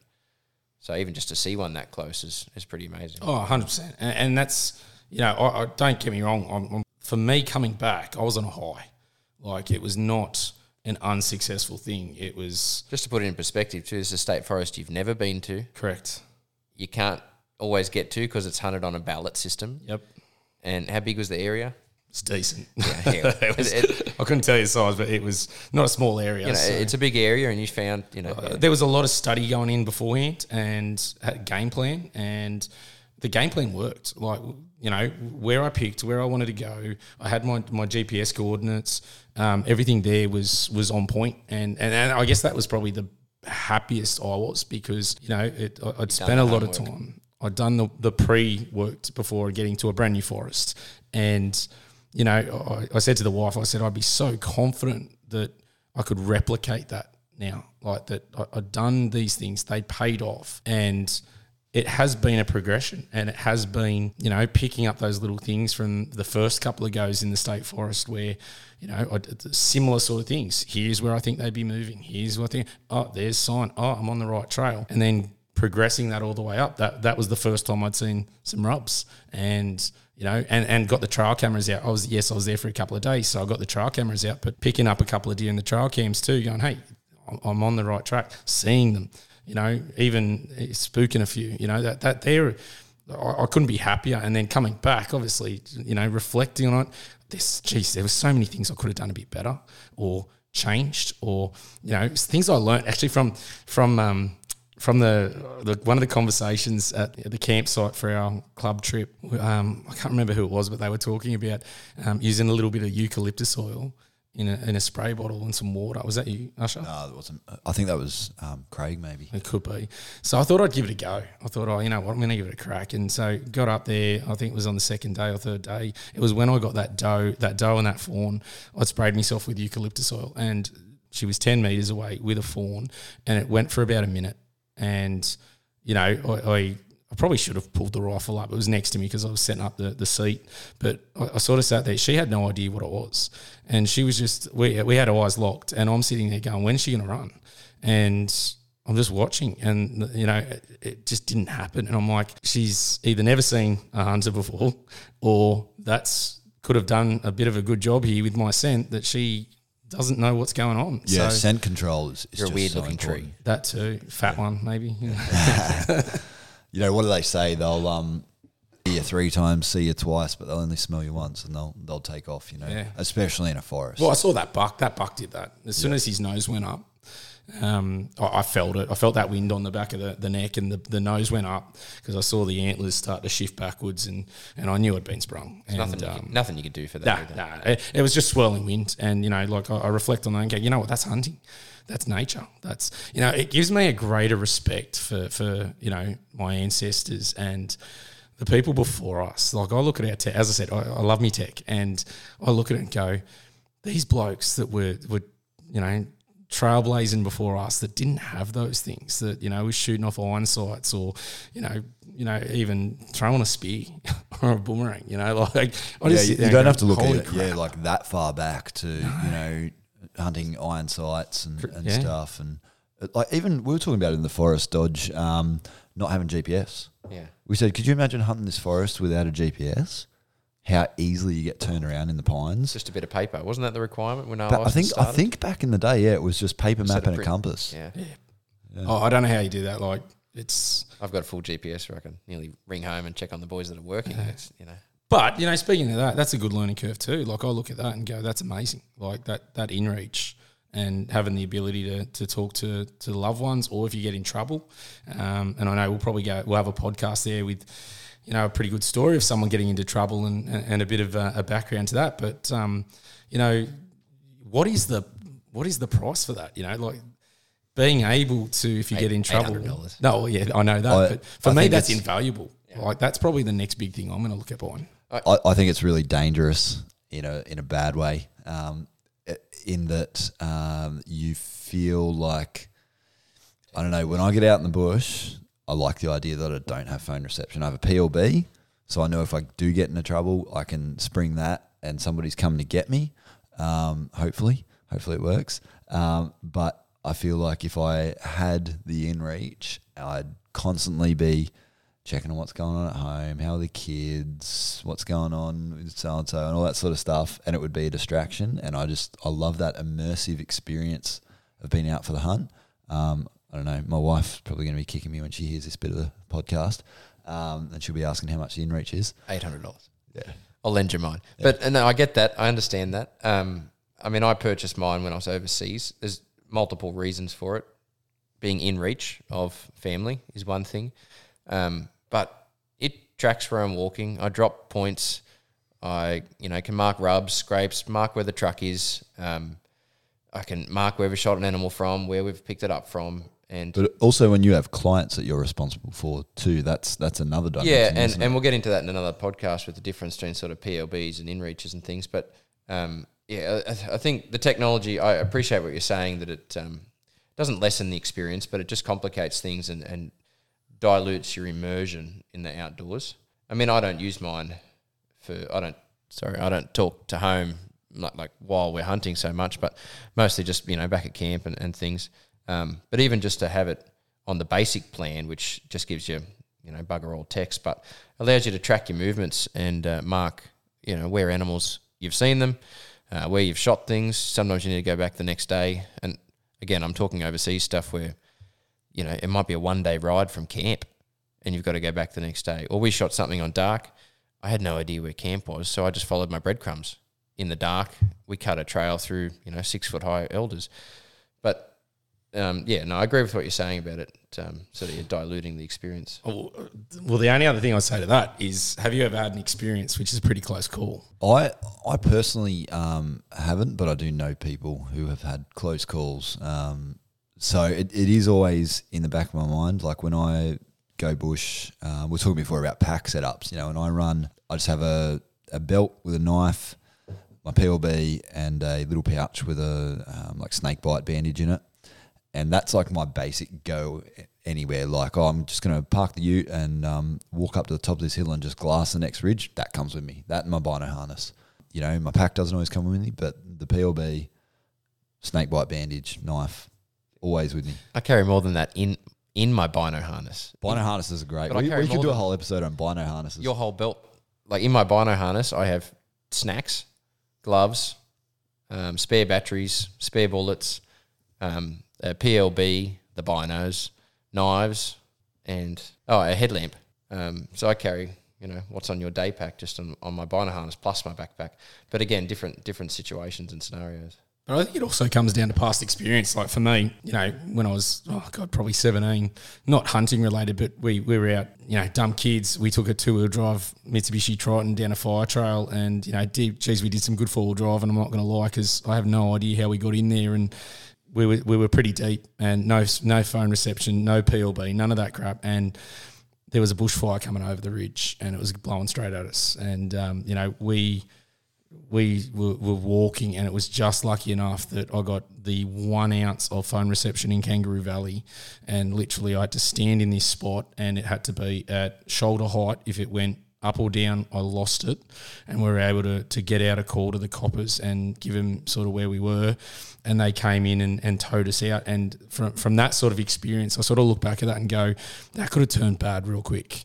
And, it could have been bad real quick if when we called we didn't get on to anyone or the wrong people were sent out. And I think we had that chat, Dodge, and we'll saying talk about that again. But PLBs, that's my issue with them. They'll give you someone's location, but that doesn't tell them what's the problem and what they need to send. So, yeah, that's a nice feature with the InReach, isn't it? Like, what's the nature of your emergency? yeah. Like So you hit SOS in it, and then they send you a text Yeah. and say, "Have you run out of beer?" Or have you broken your leg? Like it's, I can say, car's broken down middle of nowhere, so they'll send the police. Or broken leg, they'll send ambulance. Whereas PLB, first response is going to be police, just because there's more of them and they're generally more locally available. And then they get there and then they assess the situation and say, "Oh, you've broken your leg 3 hours ago." So it's anyway, that's a topic for another conversation. But I think getting back to your question about, have you ever been in a bad situation? I alluded to it earlier, stuck on the side of a mountain and end up with hypothermia. And that wasn't a fun time. There was some poor decisions that led to that on my behalf, but also someone else's behalf. And we'll talk about that further at a later date. But it wasn't a great situation, but it turned into a good one because now my pack is full of stuff that if I or anyone else in my group, and again, you mentioned before, I'm responsible for other people when we're guiding, I need to carry enough to help me and help them at the same time. And I do that. My first aid kit's pretty extensive. I've hunted with a fair few doctors, and every time they leave, their tip to me is usually a little bit of money and the rest of their first aid kit, because they have stuff in their first aid kit that we can't get over the counter. So I've got some pretty interesting stuff in there that can get out of most situations. I don't know how to use most of it, but I'll give you the right drug, I hope, to knock the pain out. Yeah, nice, good person to hunt with. So Cole, what about you? Like we touched on my reasons of why I do what I do or shifted. So what about yourself? Yeah, like I said, always had that interest in hunting, but really getting into it as an adult. And like we said, the barrier to getting into hunting is pretty high. It's tests and gun safes and firearms themselves and ammunition, all that sort of stuff. It's pretty expensive. So you really have to want to do it. So for me, the drive that really sort of put me over the edge, where I'd really been saying, I'll get my gun license one day, I'll get into shooting one day, it's really that wanting to take control of access to food. I remember pretty clearly one night driving home along the M5 and being behind, one of those trucks that's transporting chickens to the slaughterhouse or wherever they're going, and the feathers are just streaming out like a broken pillow. and just thinking, man, what a horrible existence for that animal, for us to be able to go drive through KFC and get a feed without really thinking about it. And it really put me down a path. And there were a few other things going on at the time that along that similar theme, and really got me thinking about animal welfare and farming practices and that sort of stuff. And like I said before, things in Australia compared to other countries are actually pretty good when it comes to animal welfare, from what I understand, depending on what species you're talking about. But I really think about that, and it's maybe it's me anthropomorphizing that and putting that human lens on it and saying, well, if I was an animal, I would want to be a deer out roaming the woods free and doing what I'm doing, living my life until cop a bullet through the ribs, and it's all over pretty quickly. That's our perspective on it, and obviously an animal, I don't know, can't really compute that, but I'm sure they'd prefer not to get shot. They definitely. That's why they smell us and run. But me looking at it, especially and Australia has a different situation to a place like the US or the UK. Like us and New Zealand are similar in that most of the animals that we hunt are introduced species. So there is this level of I don't feel as bad for killing an introduced species because they're not supposed to be there to start with. But still, you are taking a life, and you have to be responsible for that. And it's your responsibility as a hunter to do your best job to do that ethically.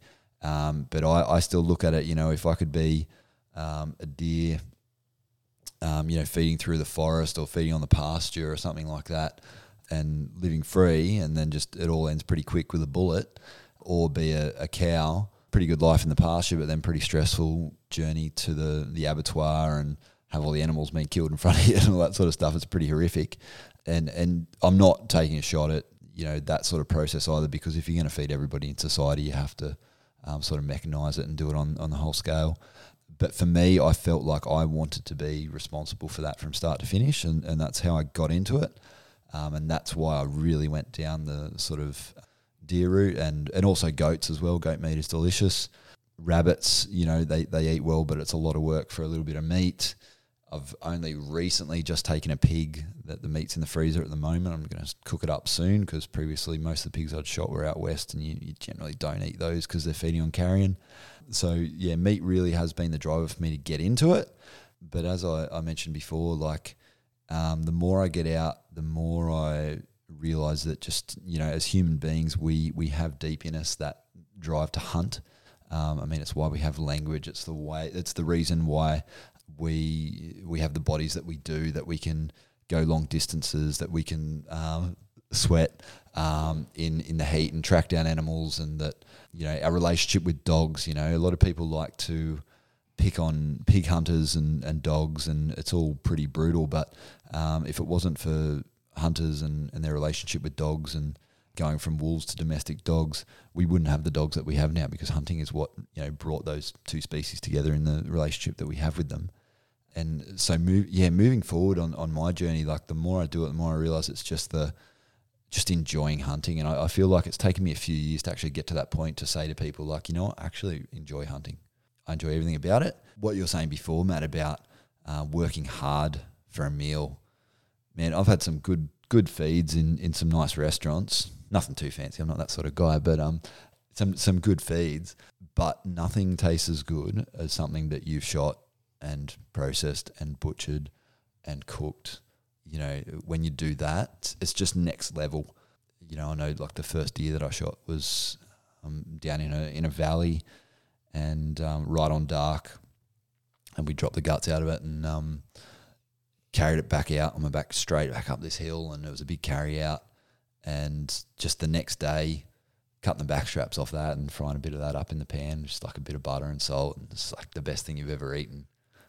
I get it. I reflect on that and think the exact same thing. Is that the amount of times I think back to leaving whatever piece of meat that was in a little cardboard tray with some plastic over it, and it went past the expiry date, and I just tossed it and didn't even think about it, to shooting a few roos, and I love kangaroo. It's one of my favourite things to eat, and I don't waste a skerrick of it. It's all consumed, and the same deal. When you're working hard for it, you don't want to waste it. And I just find, in such a throwaway society that we live in, I think it'd be great for more people to have that, like, I had to work hard for this. Not this money sort of thing that, I've worked for me money and then I'll pay for it at the supermarket. But, going out, sourcing it, spending the hours that it takes, butchering it. Like, there's so many and butchering too, elements. like people think it's like, you just go and cut the animal up and chuck it in some freezer bags. Like, man, that's a skill that you have to learn and develop. And How long did it take us the other night? 3 blokes to do a whole deer, and that was just to mince it, not to actually like do it into cuts. Like, it was a night of work. Cheese Dodge, you also copped it on social media for your butchering skills, mate. I'll throw that out there. Well, I'm a butcher. Butcher's an interesting term because if you're really good at your trade, you're a butcher. If you're terrible at your trade, you're a butcher. It's an interesting word, but You're just a dodgy butcher, mate. I'm just a dodgy butcher. I was just trying to help some people, and there's some people out there that don't want to help other people. And look, that's life. You're always going to have haters, and that's a part I of it. say that as well. Like I'm self-taught. I don't know everything. I do things the way that I do, that they work. People I've been with have showed me pointers, and I've taken them on board, and they work too. I don't know everything, but I know how I do things, and it works for myself and my family. Keeps our foods sanitary and safe, and I'm happy with the way I do things. But Haven't gotten sick yet, right? not often. No, just the flu tonight, but no, not from food. I've been sick from beavers. Yeah, I was just thinking about like butchering and social media and stuff. Like, it's one thing to go out and learn to shoot an animal, but like we say, the hard work starts when you drop the animal. If it's a deer or a goat or something or a pig, and that's again the beauty of rabbits. There, like you shoot a rabbit, you nick in the back, strip the skin off, take the guts out, you're done, chuck it in the esky. You don't get much for it. Yeah, but you don't get much for it, but it's it's good, quick fun. But deer, it's hard work. And I remember the first deer that I shot hanging in Dad's shed, and the next day I pulled up Scott Ree on YouTube. Scott Ree, REA. If you haven't watched his videos, you should. And learning from his videos how to butcher a deer, and had the laptop next to me and was like, wipe the blood and play pause. Watch that scene again. And it took me, I think, 2 days to butcher a whole deer, because it was, doing every cut and learning how to do it. And it was a great learning experience. And it's a real skill. To really utilize the resource, you should learn how to butcher an animal properly, or at least to some level of efficiency. Yeah, I will say that one of the best things I did was the game harvesting accreditation through TAFE to really see all elements of it, to see, learn about bacteria and how it gets on meat and how it goes, what you can do to reduce the chances, how long you've sort of got, temperatures, time, all those things. So that was that was a really good thing for me to go through, and, one of the greatest things out of COVID, because it was a free TAFE course. But, getting that qualification, and, there's only so much you can learn from YouTube, and, going through and looking at the Australian standards and the food safety standards and why they suggest you do what you do. So that was a really positive for me, because you're right. Once you do pull that trigger and you get that animal, geez, the work starts. And you don't want to waste it. I think that's a big one for me. Is that if you're going to take a life, I want to use all of it, and really do eat from nose to tail. From my perspective. But Dodge, what about you? That's why I appreciate this group we've got going on, because my outlook on this is a little bit different. Traditionally not a meat hunter. I've definitely, earlier in my career, left meat in the bush. It's not something I do now, but it's definitely something I have done. I mentioned earlier I went to Africa as sort of one of my first hunting trips, and that's purely a trophy hunting trip. And that sort of started me off in that path. It's hard to sort of put into words, but I do enjoy killing things. I enjoy hunting things. It's not everyone's cup of tea. I've said that a lot, and my next comment is I don't drink tea, so it doesn't suit everyone. But I'm not ashamed of it. I run my own business. It's not uncommon for me to be randomly talking to customers, and they ask what I do, and I don't tell them I'm a fencer. I tell them I'm a hunter. It's cost me some work over the years.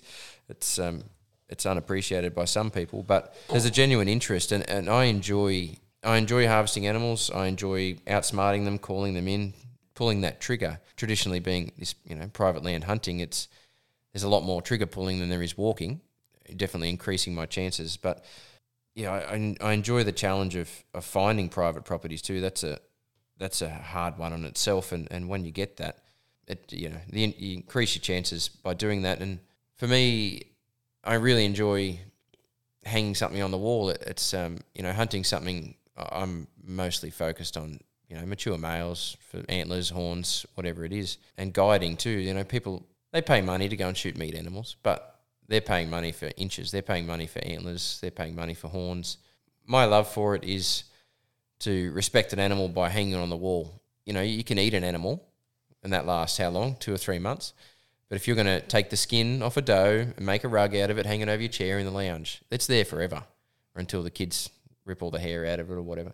If you shoot a nice buck or a stag, you get it taxidermied properly, that thing's going to last forever on your wall. So every time I look around my lounge room, I just get memories. I said before, I've got a pretty bad memory myself.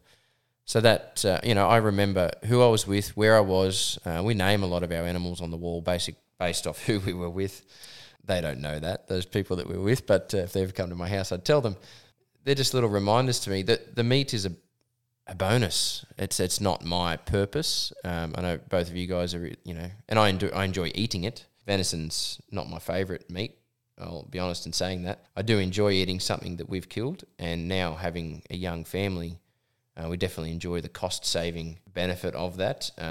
We pulled 10 or 15 kilos of mince the other day off a rutting fallow buck, and I had it Apparently tonight. you can't eat it, Dodge, Facebook expert. No, you definitely no can't good. eat it, but we had it tonight, and we had mee goreng noodles and mince, and it was delicious. So, yeah, the meat for me is a sideline bonus. It's a different end goal.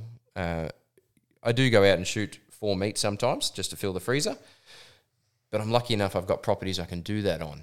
So I can actually just go to a Coles or Woolworths property, we call it, just go shopping somewhere, click and collect if you want. We had that discussion on the way here, Kyle, but it, for me, the antlers are the main priority. Definitely from a guiding point of view, that's what people are paying for. Not so much inches, but the experience, and that usually culminates in harvesting what I'd call a trophy animal, and that doesn't have to be a big one. It could just be an experience with an animal at the end of it. But yeah, so my journey sort of led down that path. I really enjoy having others with me when we harvest those things, so that the stories, I'm a part of their story, they're a part of mine, and that's why we do name the animals somewhat. But I look forward to show and tell time when my kids bring their friends over for sleepovers and things, because I'm pretty sure our lounge room looks a bit different than most people's. I'd love your perspective, because I really feel nowadays there's a massive disconnect, and I think Usher, you might have said something a bit before about people judging hunters as being cruel, and I sort of it really does baffle me, and I'm not sure if it baffles you guys, but it baffles me as to where have they got their information from that shooting something through the ribs and having it go down in a couple of minutes is not as cruel as a wild dog chewing on something from behind for hours while it's alive and trying to get away. I think there's such a disconnect from, and it probably is because we now live in such big cities and we can just go down to, Coles or Woolies. Yours is a bit different, Dodge, but the local Coles and Woolies for most people, they can go and just grab something. And, I get it a lot too.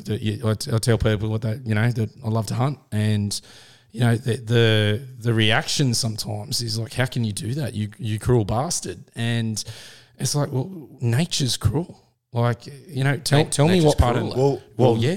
But nature is not cruel by design. Nature is nature, and the emotions don't even come into it. Correct. It's not cruel. It is what it is. Yeah. They're doing what they got to do to survive. And The one comment people, when they say, how can you kill an animal? I say, well, do you eat meat? Yes, of course I do. Well, you're just letting someone else do the killing for you.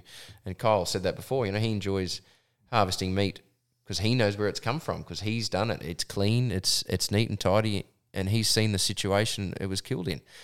We're eating animals that we don't know what they went through before they end up in their little cardboard box at Woolies. And yeah, so that's the disconnect for me. People are happy for someone else to do it for them, but they're not happy when we do it for ourselves.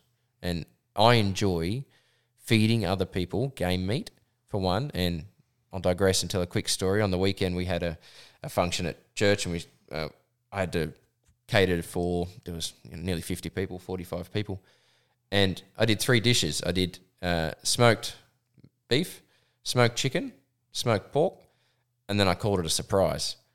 And the people at church know what I do. They know I hunt, and they're inquisitive as to what it was. And I said it cost $1.20. And anyway, Guess the caliber. yeah, no, but it was a local deer that was shot close to church, and they're like, "Oh wow, there's deer close to here." Like, they were amazed; they didn't even know. That was the dish that was empty first. Everyone loved it. It was a smoked venison pulled shoulder recipe that I got from a mate of mine. Yeah, I've had almost exactly the same experience, like And- kids' birthday parties, and you put on a couple of crock pots for, make your own slider sort of thing. And the one that there was no leftovers of was a shoulder of fallow. Yep. That And- was slow cooked in a sort of barbecue sauce and pulled and It's beautiful. interesting to them, and it's a novelty. But if presented to them in the right way, you can change someone's mind, and you can change someone's psyche and the way they think about things. So that's, like I've mentioned before, I enjoy helping people. I enjoy helping people change their perspective on what we do. Yeah, and I think as hunters, I've heard Stephen Ranella refer to it as venison diplomacy. I think it is confronting for somebody who maybe doesn't even know that deer exist in Australia to understand that you hunt for antlers, and to hunt for antlers is a real simplification of what it is. But if you say, well, I hunt for meat, and hey, come around for dinner, or hey, here's a cut of backstrap and it goes really well, a bit of salt and pepper on the barbecue, and cook it no more than medium rare and enjoy. And it's really your opportunity to open people's minds to what hunting is. And I don't want to get like too political or anything like that, but the future of I don't even want to use the word sport, because it's more than a sport, it's a way of life. The future of our lifestyle depends on not so much growing hunter numbers, that's good, but just growing popular support, or even a lack of opposition to it. If you have the Greens and that saying that they want to ban all forms of recreational hunting, and somebody who is a staunch Green supporter is talking about that, and somebody else goes, well, you know what, I know a couple of hunters and they're pretty nice guys, and I've eaten wild game and it tastes good. It tastes good, and they're doing the right thing by the environment, and that it really has a flow-on effect beyond your immediate friends and family. You almost want to get those people and say, come out somewhere where there's an overpopulation of a species and see them starving because there's not enough food on the landscape to support that population, because they've obviously never seen it. And they're doing what they think might be best, and I appreciate that everybody has their own sort of perspectives, and I think unfortunately a lot are uneducated because they haven't experienced it firsthand. That's from conversations or reading a book, and it's not the same. But I don't think they're even having a conversation or reading a book. I think they look at it very black and white and go, killing is bad, and it's not allowing any space for nuance or discussion around it, and the world is not that simple. Some of my favourite conversations I've had with anti-hunting people are the educated ones, because I have no issue having a discussion with a vegan or a vegetarian that does what they do because they believe in it, they're passionate about it, because they're educated.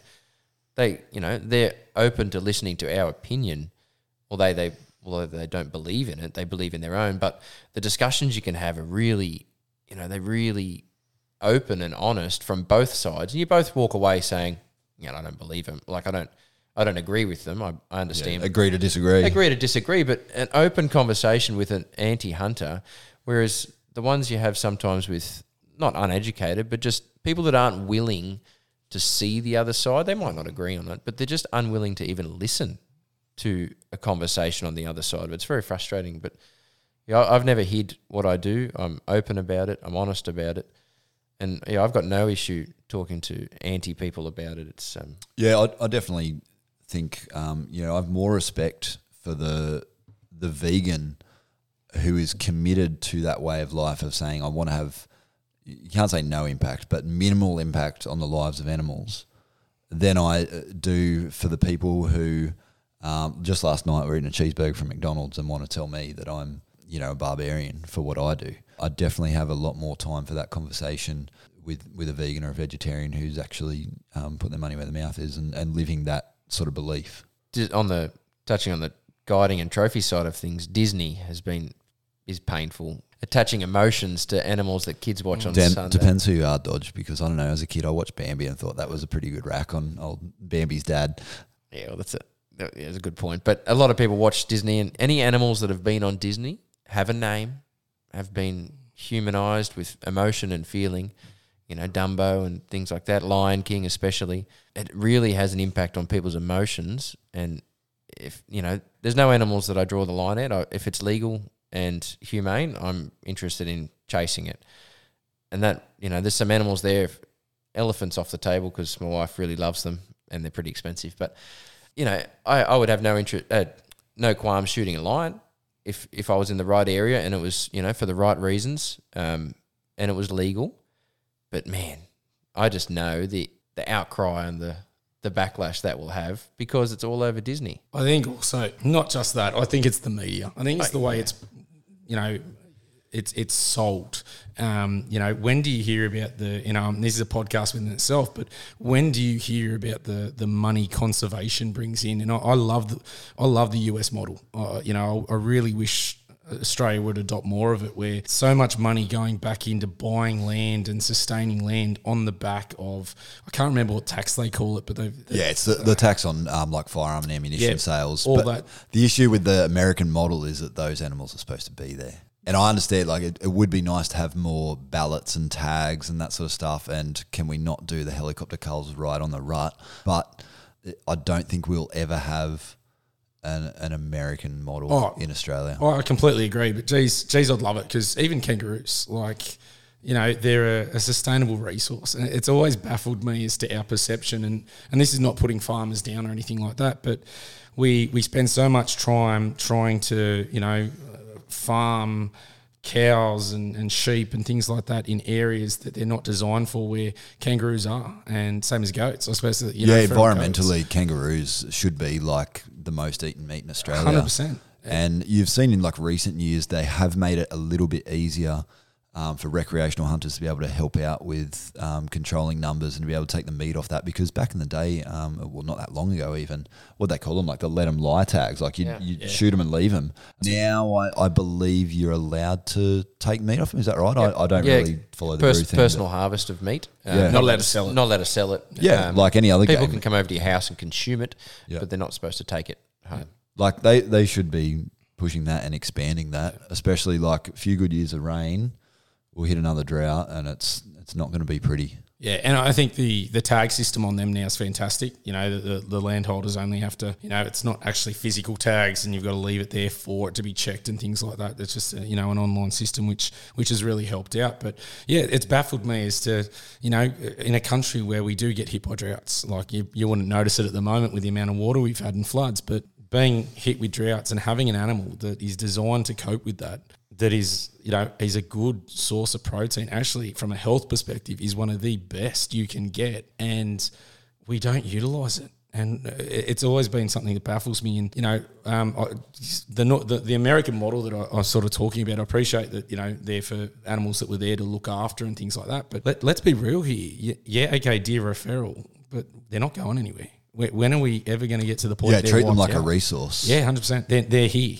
They're not going. They're here to stay. Let's be honest. The numbers, we're never getting to pigs, rabbits, foxes, you name it. They are here to stay. So instead of having this grand plan that we're going to wipe them out because they're not native, instead embrace it and go, you know what? Let's look at more opportunities to use them as a sustainable resource, to have an industry built around it that is self-sufficient for this country to make money on, have people getting quality food. It's such a win-win situation.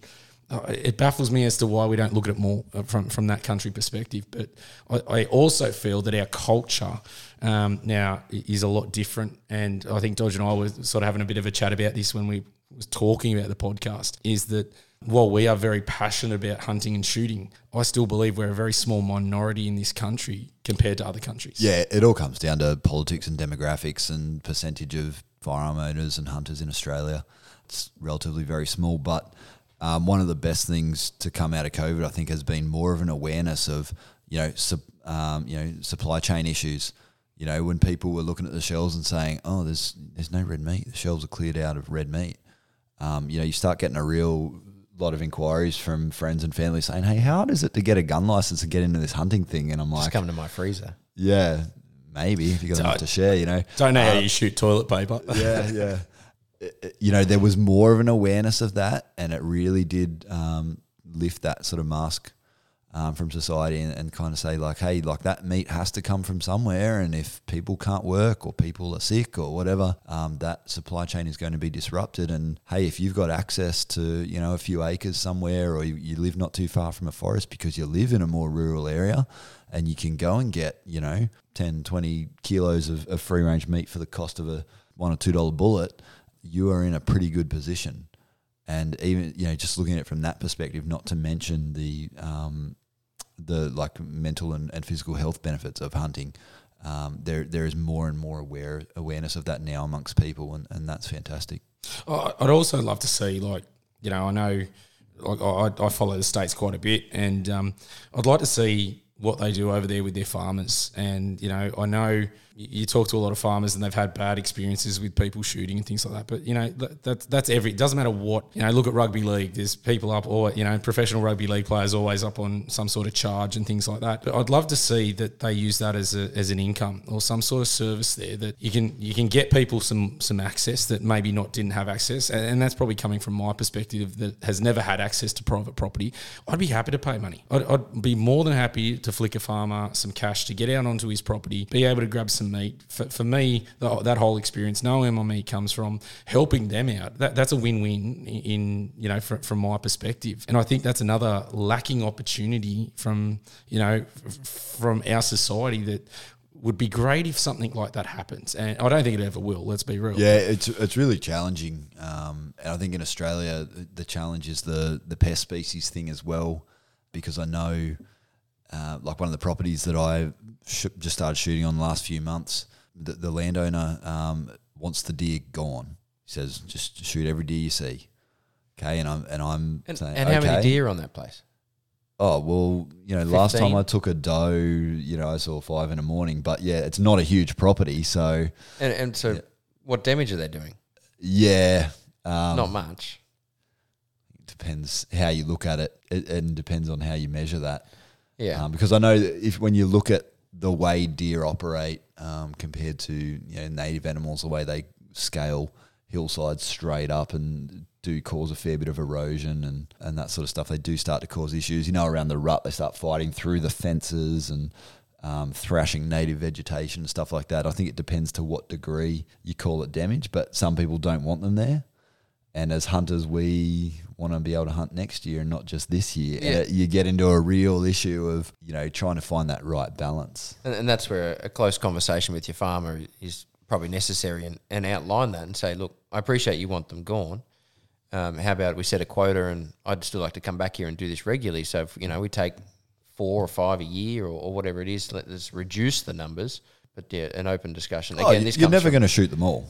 No, and they come in from your neighbour's shoot, place. Exactly, you could shoot all the ones on that block, and they're just going to come in from next door where the feed hasn't been grazed, and you're going to have the same issue go on. And my issue personally is like I could shoot 5 deer in the morning some days, do with it, but man, I don't have the whole weekend to go and get that meat and pack it out because I can't walk past the deer and not take meat off it. You need a cool room to hang it in. One question I get is how can you be a hunter and love animals? That's a disconnect too, and non-hunters can't understand that without animals we can't hunt. So we, by proxy, love animals because we need them to hunt them. But the problem is when they're in plague proportions or just, and when I say that, it's not, kangaroos, for instance, they are in plague proportions, not countrywide, but in certain areas, and that's where they're getting hunted. That's where they're getting shot, and we've done that to ourselves. A fella I met many years ago explained to me, and this was in Africa, and he was talking about elephants and the numbers of elephants. And people think, not the uneducated, but they think that elephants are a dying breed. They're nearly extinct. Yeah, they are in some areas. Yeah.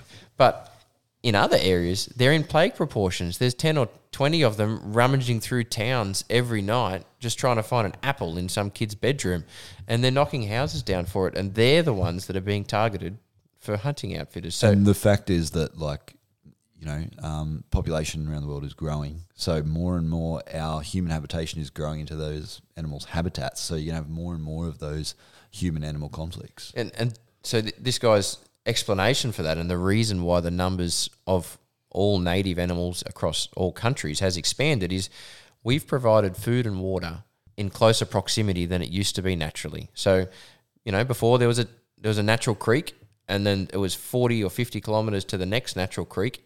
An elephant could do that, but some of the other animals wouldn't. They couldn't travel that far without needing water in hot. So they would survive around that creek.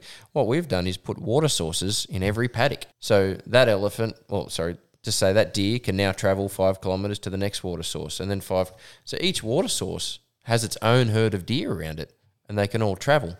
So what we've done is we've created environment that enables these animals to boom. It's so true for kangaroos. I think they say that there's now more kangaroos than there were at the time of European colonisation. Definitely. And we've supported that. They've created more pasture and more water sources. It's our responsibility to do something about that. Yeah, we need to manage that. But it's that disconnect again that we're not, people I don't think see us as being part of the living ecosystem. And we are. We just because we now live in cities and, we've got better tech and, what we can do, we're still part of the ecosystem and we've still got to embrace that. And let's be honest, not everyone can be a hunter because then there'd be no animals left. So it's... I definitely don't want everyone to take up the sport. No, God, no. I think if there was one country that it could support large numbers of hunters, it would be Australia. Low population, big area, pretty big numbers of some species. But not everybody is going to do that. God, no. Coming back to what Dodge was saying about, how can you love animals but also hunt them? I feel like it's a big picture thing. I hunt animals, but I would say I love nature. And Dodge, my kids and my eldest is a real sort of gentle soul, and we go walking in the bush and find animals and bugs and that sort of stuff, and we're real careful not to step on them and go around them and that sort of stuff. And we have a real respect for nature, and I really want to instill that in him. But at the same time, we kill animals for meat, and then he's been there when we've done that, and he's okay with that. And how do you strike that balance? And I feel like it's that real sense of respecting and cherishing nature on the whole scale, on the big picture, the individual animals here and there, and that's a part of the natural process. And like you said, Matt, realising that we're actually participants in the natural order of things rather than these outsiders. And whether you're talking about the indigenous perspective of having hunted here going back thousands of years, or whether you talk about the European perspective of you go back to cave paintings in France of them hunting deer and I think horses and that sort of stuff going back thousands of years. It's in our DNA. It is who we are, and it's time that we recognise that we are still the same human beings that were walking this earth thousands of years ago. Not much has changed. It's still in our DNA. It's still very much a part of us. It amazes me. It's like that polarization. You must hate animals because you shoot them, and it's got nothing to do with that. Like I'm a massive animal lover, and I've got plenty. I just like to say I like shooting cats though. Yeah, and fair cool. But for me, and I'm the same. I'm happy to shoot cats, especially because I know the damage they do to our native wildlife, and I'm a massive fan of reptiles and things like that, and I grew up looking after them. And yeah, same. Like growing up, my dad was a bird guy. Bird guy, loves birds, loves reptiles, and that sort of stuff. And to see the damage that 100% cats do, it's crazy. And I appreciate people like cats, and they're nice and friendly, and you can pat them compared to like a 6-foot lace monitor going out in the bush. But each of those animals, they're beautiful for a reason, and I think hunters definitely get a big bad rap that. As you've said, it's probably been plenty of times you've sat out in the bush and you've been just observing an animal and just how they're interacting in nature, their calls, what they're doing, and it's not to shoot them. It's, I get super excited every time I come across a snake, or, if I find a goanna or something like that, just the patterns and the colours and what they're up to. So, always a really tricky one for me when I talk to people and they go, well, you must hate animals because you shoot them. And it's like, it's got nothing to do with it. I love animals. I've got plenty of animals here, on the property, and that doesn't You know, why does there have to be that polarization and that disconnect of you kill an animal so you hate animals? Like, I just don't understand it. Just like to say that I like cats. Do you have any? No, not yet. We're looking for a cat. You If get anyone one, out, are you? we're going to get one soon. If anyone has any small kittens I available. won't be coming around anymore, Dodge. I'm allergic to them. Okay. I'm okay with that. No, people who want to have cats, that's fine. Keep them inside. Yeah. Outside No, in I think Australia. there's quite a few councils now picking up on that and saying, you know, they must be indoors and contained. I love it. You know what I compare it to? If you had a dog that was constantly getting out of your yard and running down the road and killing kangaroos, you would have a real problem with your neighbours and with the council. But people just accept that cats are free to roam and they kill a few birds and so what? And it's just an attitude that is so wrong. But, you know, talking what we're saying about like, you know, being immersed in nature, since you've become a hunter, how much more aware of seasons are you? You feel like the seasons changing, especially, you know, coming into autumn, starts cooling off, the leaves are changing colour. You know, depending on where you are, you start hearing a few croaks from the fallow. It's all I do when I drive. Looking Yeah. in the hills, Yeah. looking in the mountains, looking in backyards, looking in the trees. Looking in backyards. Jeez, you creep. That's no. Yeah. Blaze and it's not just the animals either. You know, for me, foraging wild mushrooms in the forests is a great experience, and it's something that's really accessible with kids as well. So to know that it's cooling off, it's getting into autumn, the deer are coming into season, the rut's kicking off, the mushrooms are coming up. Like it's a magical time of year. It's my favourite time of year. I love the colour of the leaves. I'm not going to lie. Driving, you know, I live out here in Camden, and driving down the street and seeing all the reds and the yellows, it's just so beautiful, and it takes me back to my time in, you know, travelling around New York and driving along there, and you know, again, it's just a memory of being outside. Like I don't sit there and remember the best day I had watching TV. I do remember going for those drives and, you know, like... Please come down to my place and rake up some red and yellow leaves and take them home in a box. 'Cause it's deciduous season in the Southern Highlands. mate, you haven't seen up the backyard. There's plenty up there. Don't worry about that. But you know, that's those are the little things. And for me, it's I want my kids to be viewing the world like that. I think there's far too much. And as a teacher, and you know, seeing young people that are so connected to social media and on the phone and can't be able to not be connected to some random person they've never met through an app or a message or whatnot. I don't want that for my kids. I want them to be out there in nature, as you said, noticing the different changing seasons, knowing what they are, knowing how that impacts the natural world. I think that's so important, and just from a mental health perspective and just as a person. You mentioned connecting with people, and again, touching on like that's so important for me that I just can't drive without talking to people. Like if I'm by myself, I'm talking to people. I'm always connected to people, and the majority of my friend circle is hunting related, and that's only come about since I was 22 or so. Like just the number of friends that I have that aren't hunting related are minimal, and I think Is that because you actively seek hunters to befriend, or you just convert all your friends into hunters? I saw that, EOI that went out, in the newspaper, need hunting friends. Either. I don't care. I have a fair few friends that I've converted into hunters. Yeah, well, there's a bit of that too, but, you surround yourself with like-minded people, but it's just, I mentioned to Kyle, like what other sport do you just randomly connect with a dude and go walking around in a forest in the middle of nowhere, with a firearm that could essentially end your life? And so we'd never, spent time with Matt much out in the bush before. You're just trusting people, and that just comes from a common understanding of what we're doing it for. Everyone's safe, accidents happen and things, but, just being around like-minded people and trusting in each other is something that just comes from this sport and this lifestyle that I haven't found elsewhere. And how many times do you meet a hunter and you feel an instant connection talking to them because you have similar values and similar experiences and similar worldview? Like, I was saying last week when I went out and did that sort of local meat run on a new property, and I met the bloke who was taking me out. Never met the bloke before in my life. It was set up by a work colleague, and I just met him and just hit it off straight away. Just standing around, leaning on the ute, having a chat and talking about deer and what we've done, and just so many commonalities because of our shared experiences. You mentioned that the other week yourself. Like that's, how our friendship grew.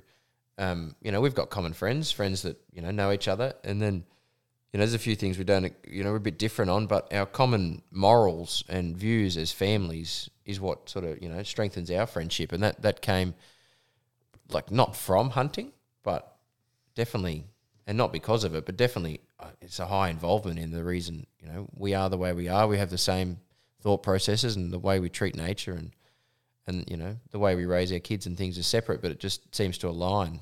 And, it's just, I look forward to meeting more people in the community and just building that group of friends. I think that's probably a good spot to sort of wrap this episode up, isn't it? Just that's what brings us together as hunters and on this sort of common journey. It's the similarities but also differences. Dodge, you talk about basically wanting to hunt anything that's sort of within reach and legal and financially possible and that sort of stuff. And I don't necessarily share all of those sort of motivations, but we cross over on many parts as well. And that's just, part of that sort of pursuit. And you're always moving forward as a hunter and always looking for new opportunities and new experiences. And it's good to go back to the places that you hunt a lot, and you always have your sort of places that you can rely on to hopefully turn up a deer or something. Honey holes. But how good is it going to a new place, new property, new forest, and think about, well, what's over that next ridge and what's down that next creek line, and what are the possibilities, and that's definitely something that's very, very human. I definitely agree with that, and not only just new properties and new places, but just the new people you meet along the way. Yeah, that storytelling aspect and just shared experiences. I mean, humans, we're social animals. We're meant to share experiences and supposed to be share part of a stories. tribe. Yes. I think, it's a great place to wrap it up. So, I hope this has been, enjoyable for our listeners, and we'll probably have a bit of an intro for people to talk about where we plan this going forward, and I think this part is really about how we get our listeners involved, and I think it's how do we build important. that tribe? And we this isn't just about us. So where this podcast is heading is we are going to have a lot of fantastic guests, and we're pretty lucky with some of the people we know and have access to as a group, and we want to go even further to that. We're going to have a lot of contact with the audience, so we want to hear from you. We want some questions, and we're going to we'll have in our intro where you can get into that. So we'll have those details of where you can contact us, how's the best place to contact us, how you can follow us. So because this is a different journey for us, not just a hunting journey, but it's a journey into podcasting, and we want to take you guys along, and we want you to be just as much a part of our journey as as we are going through this. So, boys, anything else to add on that? No, I'm happy with that. It's been a good introduction tonight, and I appreciated the comments from everyone, and look forward to hearing some feedback from the public, and let you be our guide. Send us some questions, and what do you want to know? What do you want us to talk about? Yeah, anything that you sort of listened to on this first episode sort of pique your interest, and would you like us to do an episode talking about this topic or that topic, international hunting, whistling foxes, anything, intro to hunting sort of thing. And if we don't know the answer, we'll sure do our best to find out or find someone that does. But just my main take-home comment for everyone is just get involved. If it involves asking a mate who's already in shooting, if it involves blind calling the local hunting club. Ours is the Wingecarribee Hunters and Anglers Club, based down in the Southern Highlands, and my phone number's on the website. Give me a ring anytime. Happy to talk about hunting any day. So, yeah. Yeah, thanks, guys. All right, thank you, and we look forward to you guys joining us in the future. If you have a question for the team, shoot us an email. Our email address is theendlesspursuitpodcast@gmail.com. Alternatively, jump on our social media, Facebook and Twitter. You can find us by using the @huntingjourneys, and Instagram, find us on endless_pursuit_podcast. Thanks for joining us, and we'll see you next time.